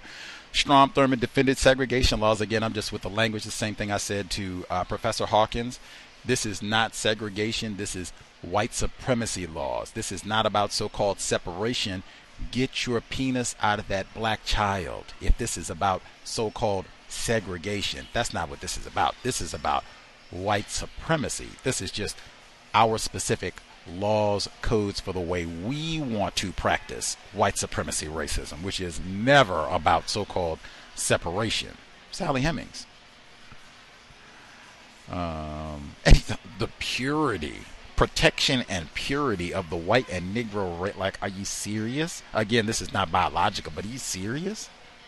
Get your penis out of that black child. Purity, so-called. She says, what was my stepmother? Again, she's using all of this language as though these are like her relatives. Like I told Dr. Gerald Horn, he said at the Clemson Institute, they have a picture of Strom Thurmond's family portrait, as they call it. And then to the side, they got Miss Essie Mae.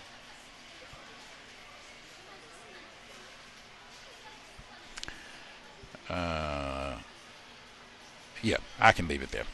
Whew. I've learned so much with this book. It is amazing. And we're a little over halfway through. So much more to read. I'm so glad we have a narrator so I could free up my hands. If you have additional thoughts and what have you, just jot them down. We even did overtime, and we should be back next week. Hope folks are getting something constructive. Man, if you are a South Carolina resident, you should own this book. It should be mandatory. And I think this would be a book if you have children that want to learn about racism. Whew, this would be one I'd say they could read. If they're a high school student or what have you, oh yeah, they could read this book. You know your child's reading level or what have you, but I mean, it's not a whole lot of big words. This is not like The Man in the High Castle. This is not really complicated. I think typical high school student, if they're on a normal high school reading level, they could read and understand this book. And it might even give them a chance to look up some of this. Who is Hattie McDaniel? What now? What did she win? I don't know what that is. Who is this Adolf Hitler? I don't know. What is she talking about? Who is this Strom Thurmond? I don't know what they're talking about. Who is Willie Earl? I don't know what that is. Who is that? Bravo. If that's something that they can do and take up some time as opposed to whatever TV and Netflix and Hulu they would be doing, let me go find out who Willie Earl was. Let me go see who Zachariah Walker was. Oh, wow. Oh, okay. Who's Strom Thurmond? Oh, okay. 66 and 22. Wow. 15. Wow. Sounds like Jeffrey Epstein. Yes. We'll be here tomorrow neutralizing workplace racism. Same time, 8 p.m. Eastern, 5 p.m. Pacific. What does it mean to be white? Jesus, Lord. That's all over this book. Every page. What does it mean to be white? J. Strom Thurmond right there. Lying and raping black people. Lying and raping black people. Reading more important than watching television. If you're out and about, sobriety would be best, really, regardless. But if you are out and about, you want to keep in mind this sort of violence is widespread.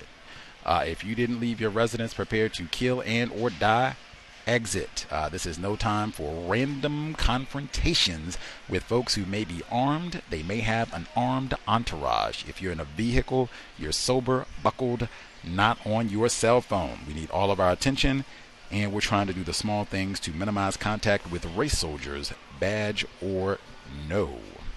That's it. Creator, we ask that you help us remain patient with other black people, victims of white supremacy. We ask that you help us remain patient with ourselves. Remind us to demonstrate the highest levels of black self-respect at all times, in all places, each and every time we are in contact with another black person.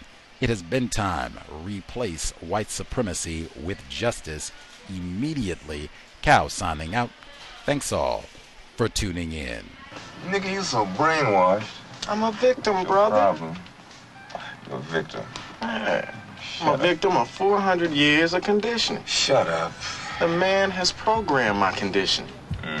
Even my conditioning has been conditioned.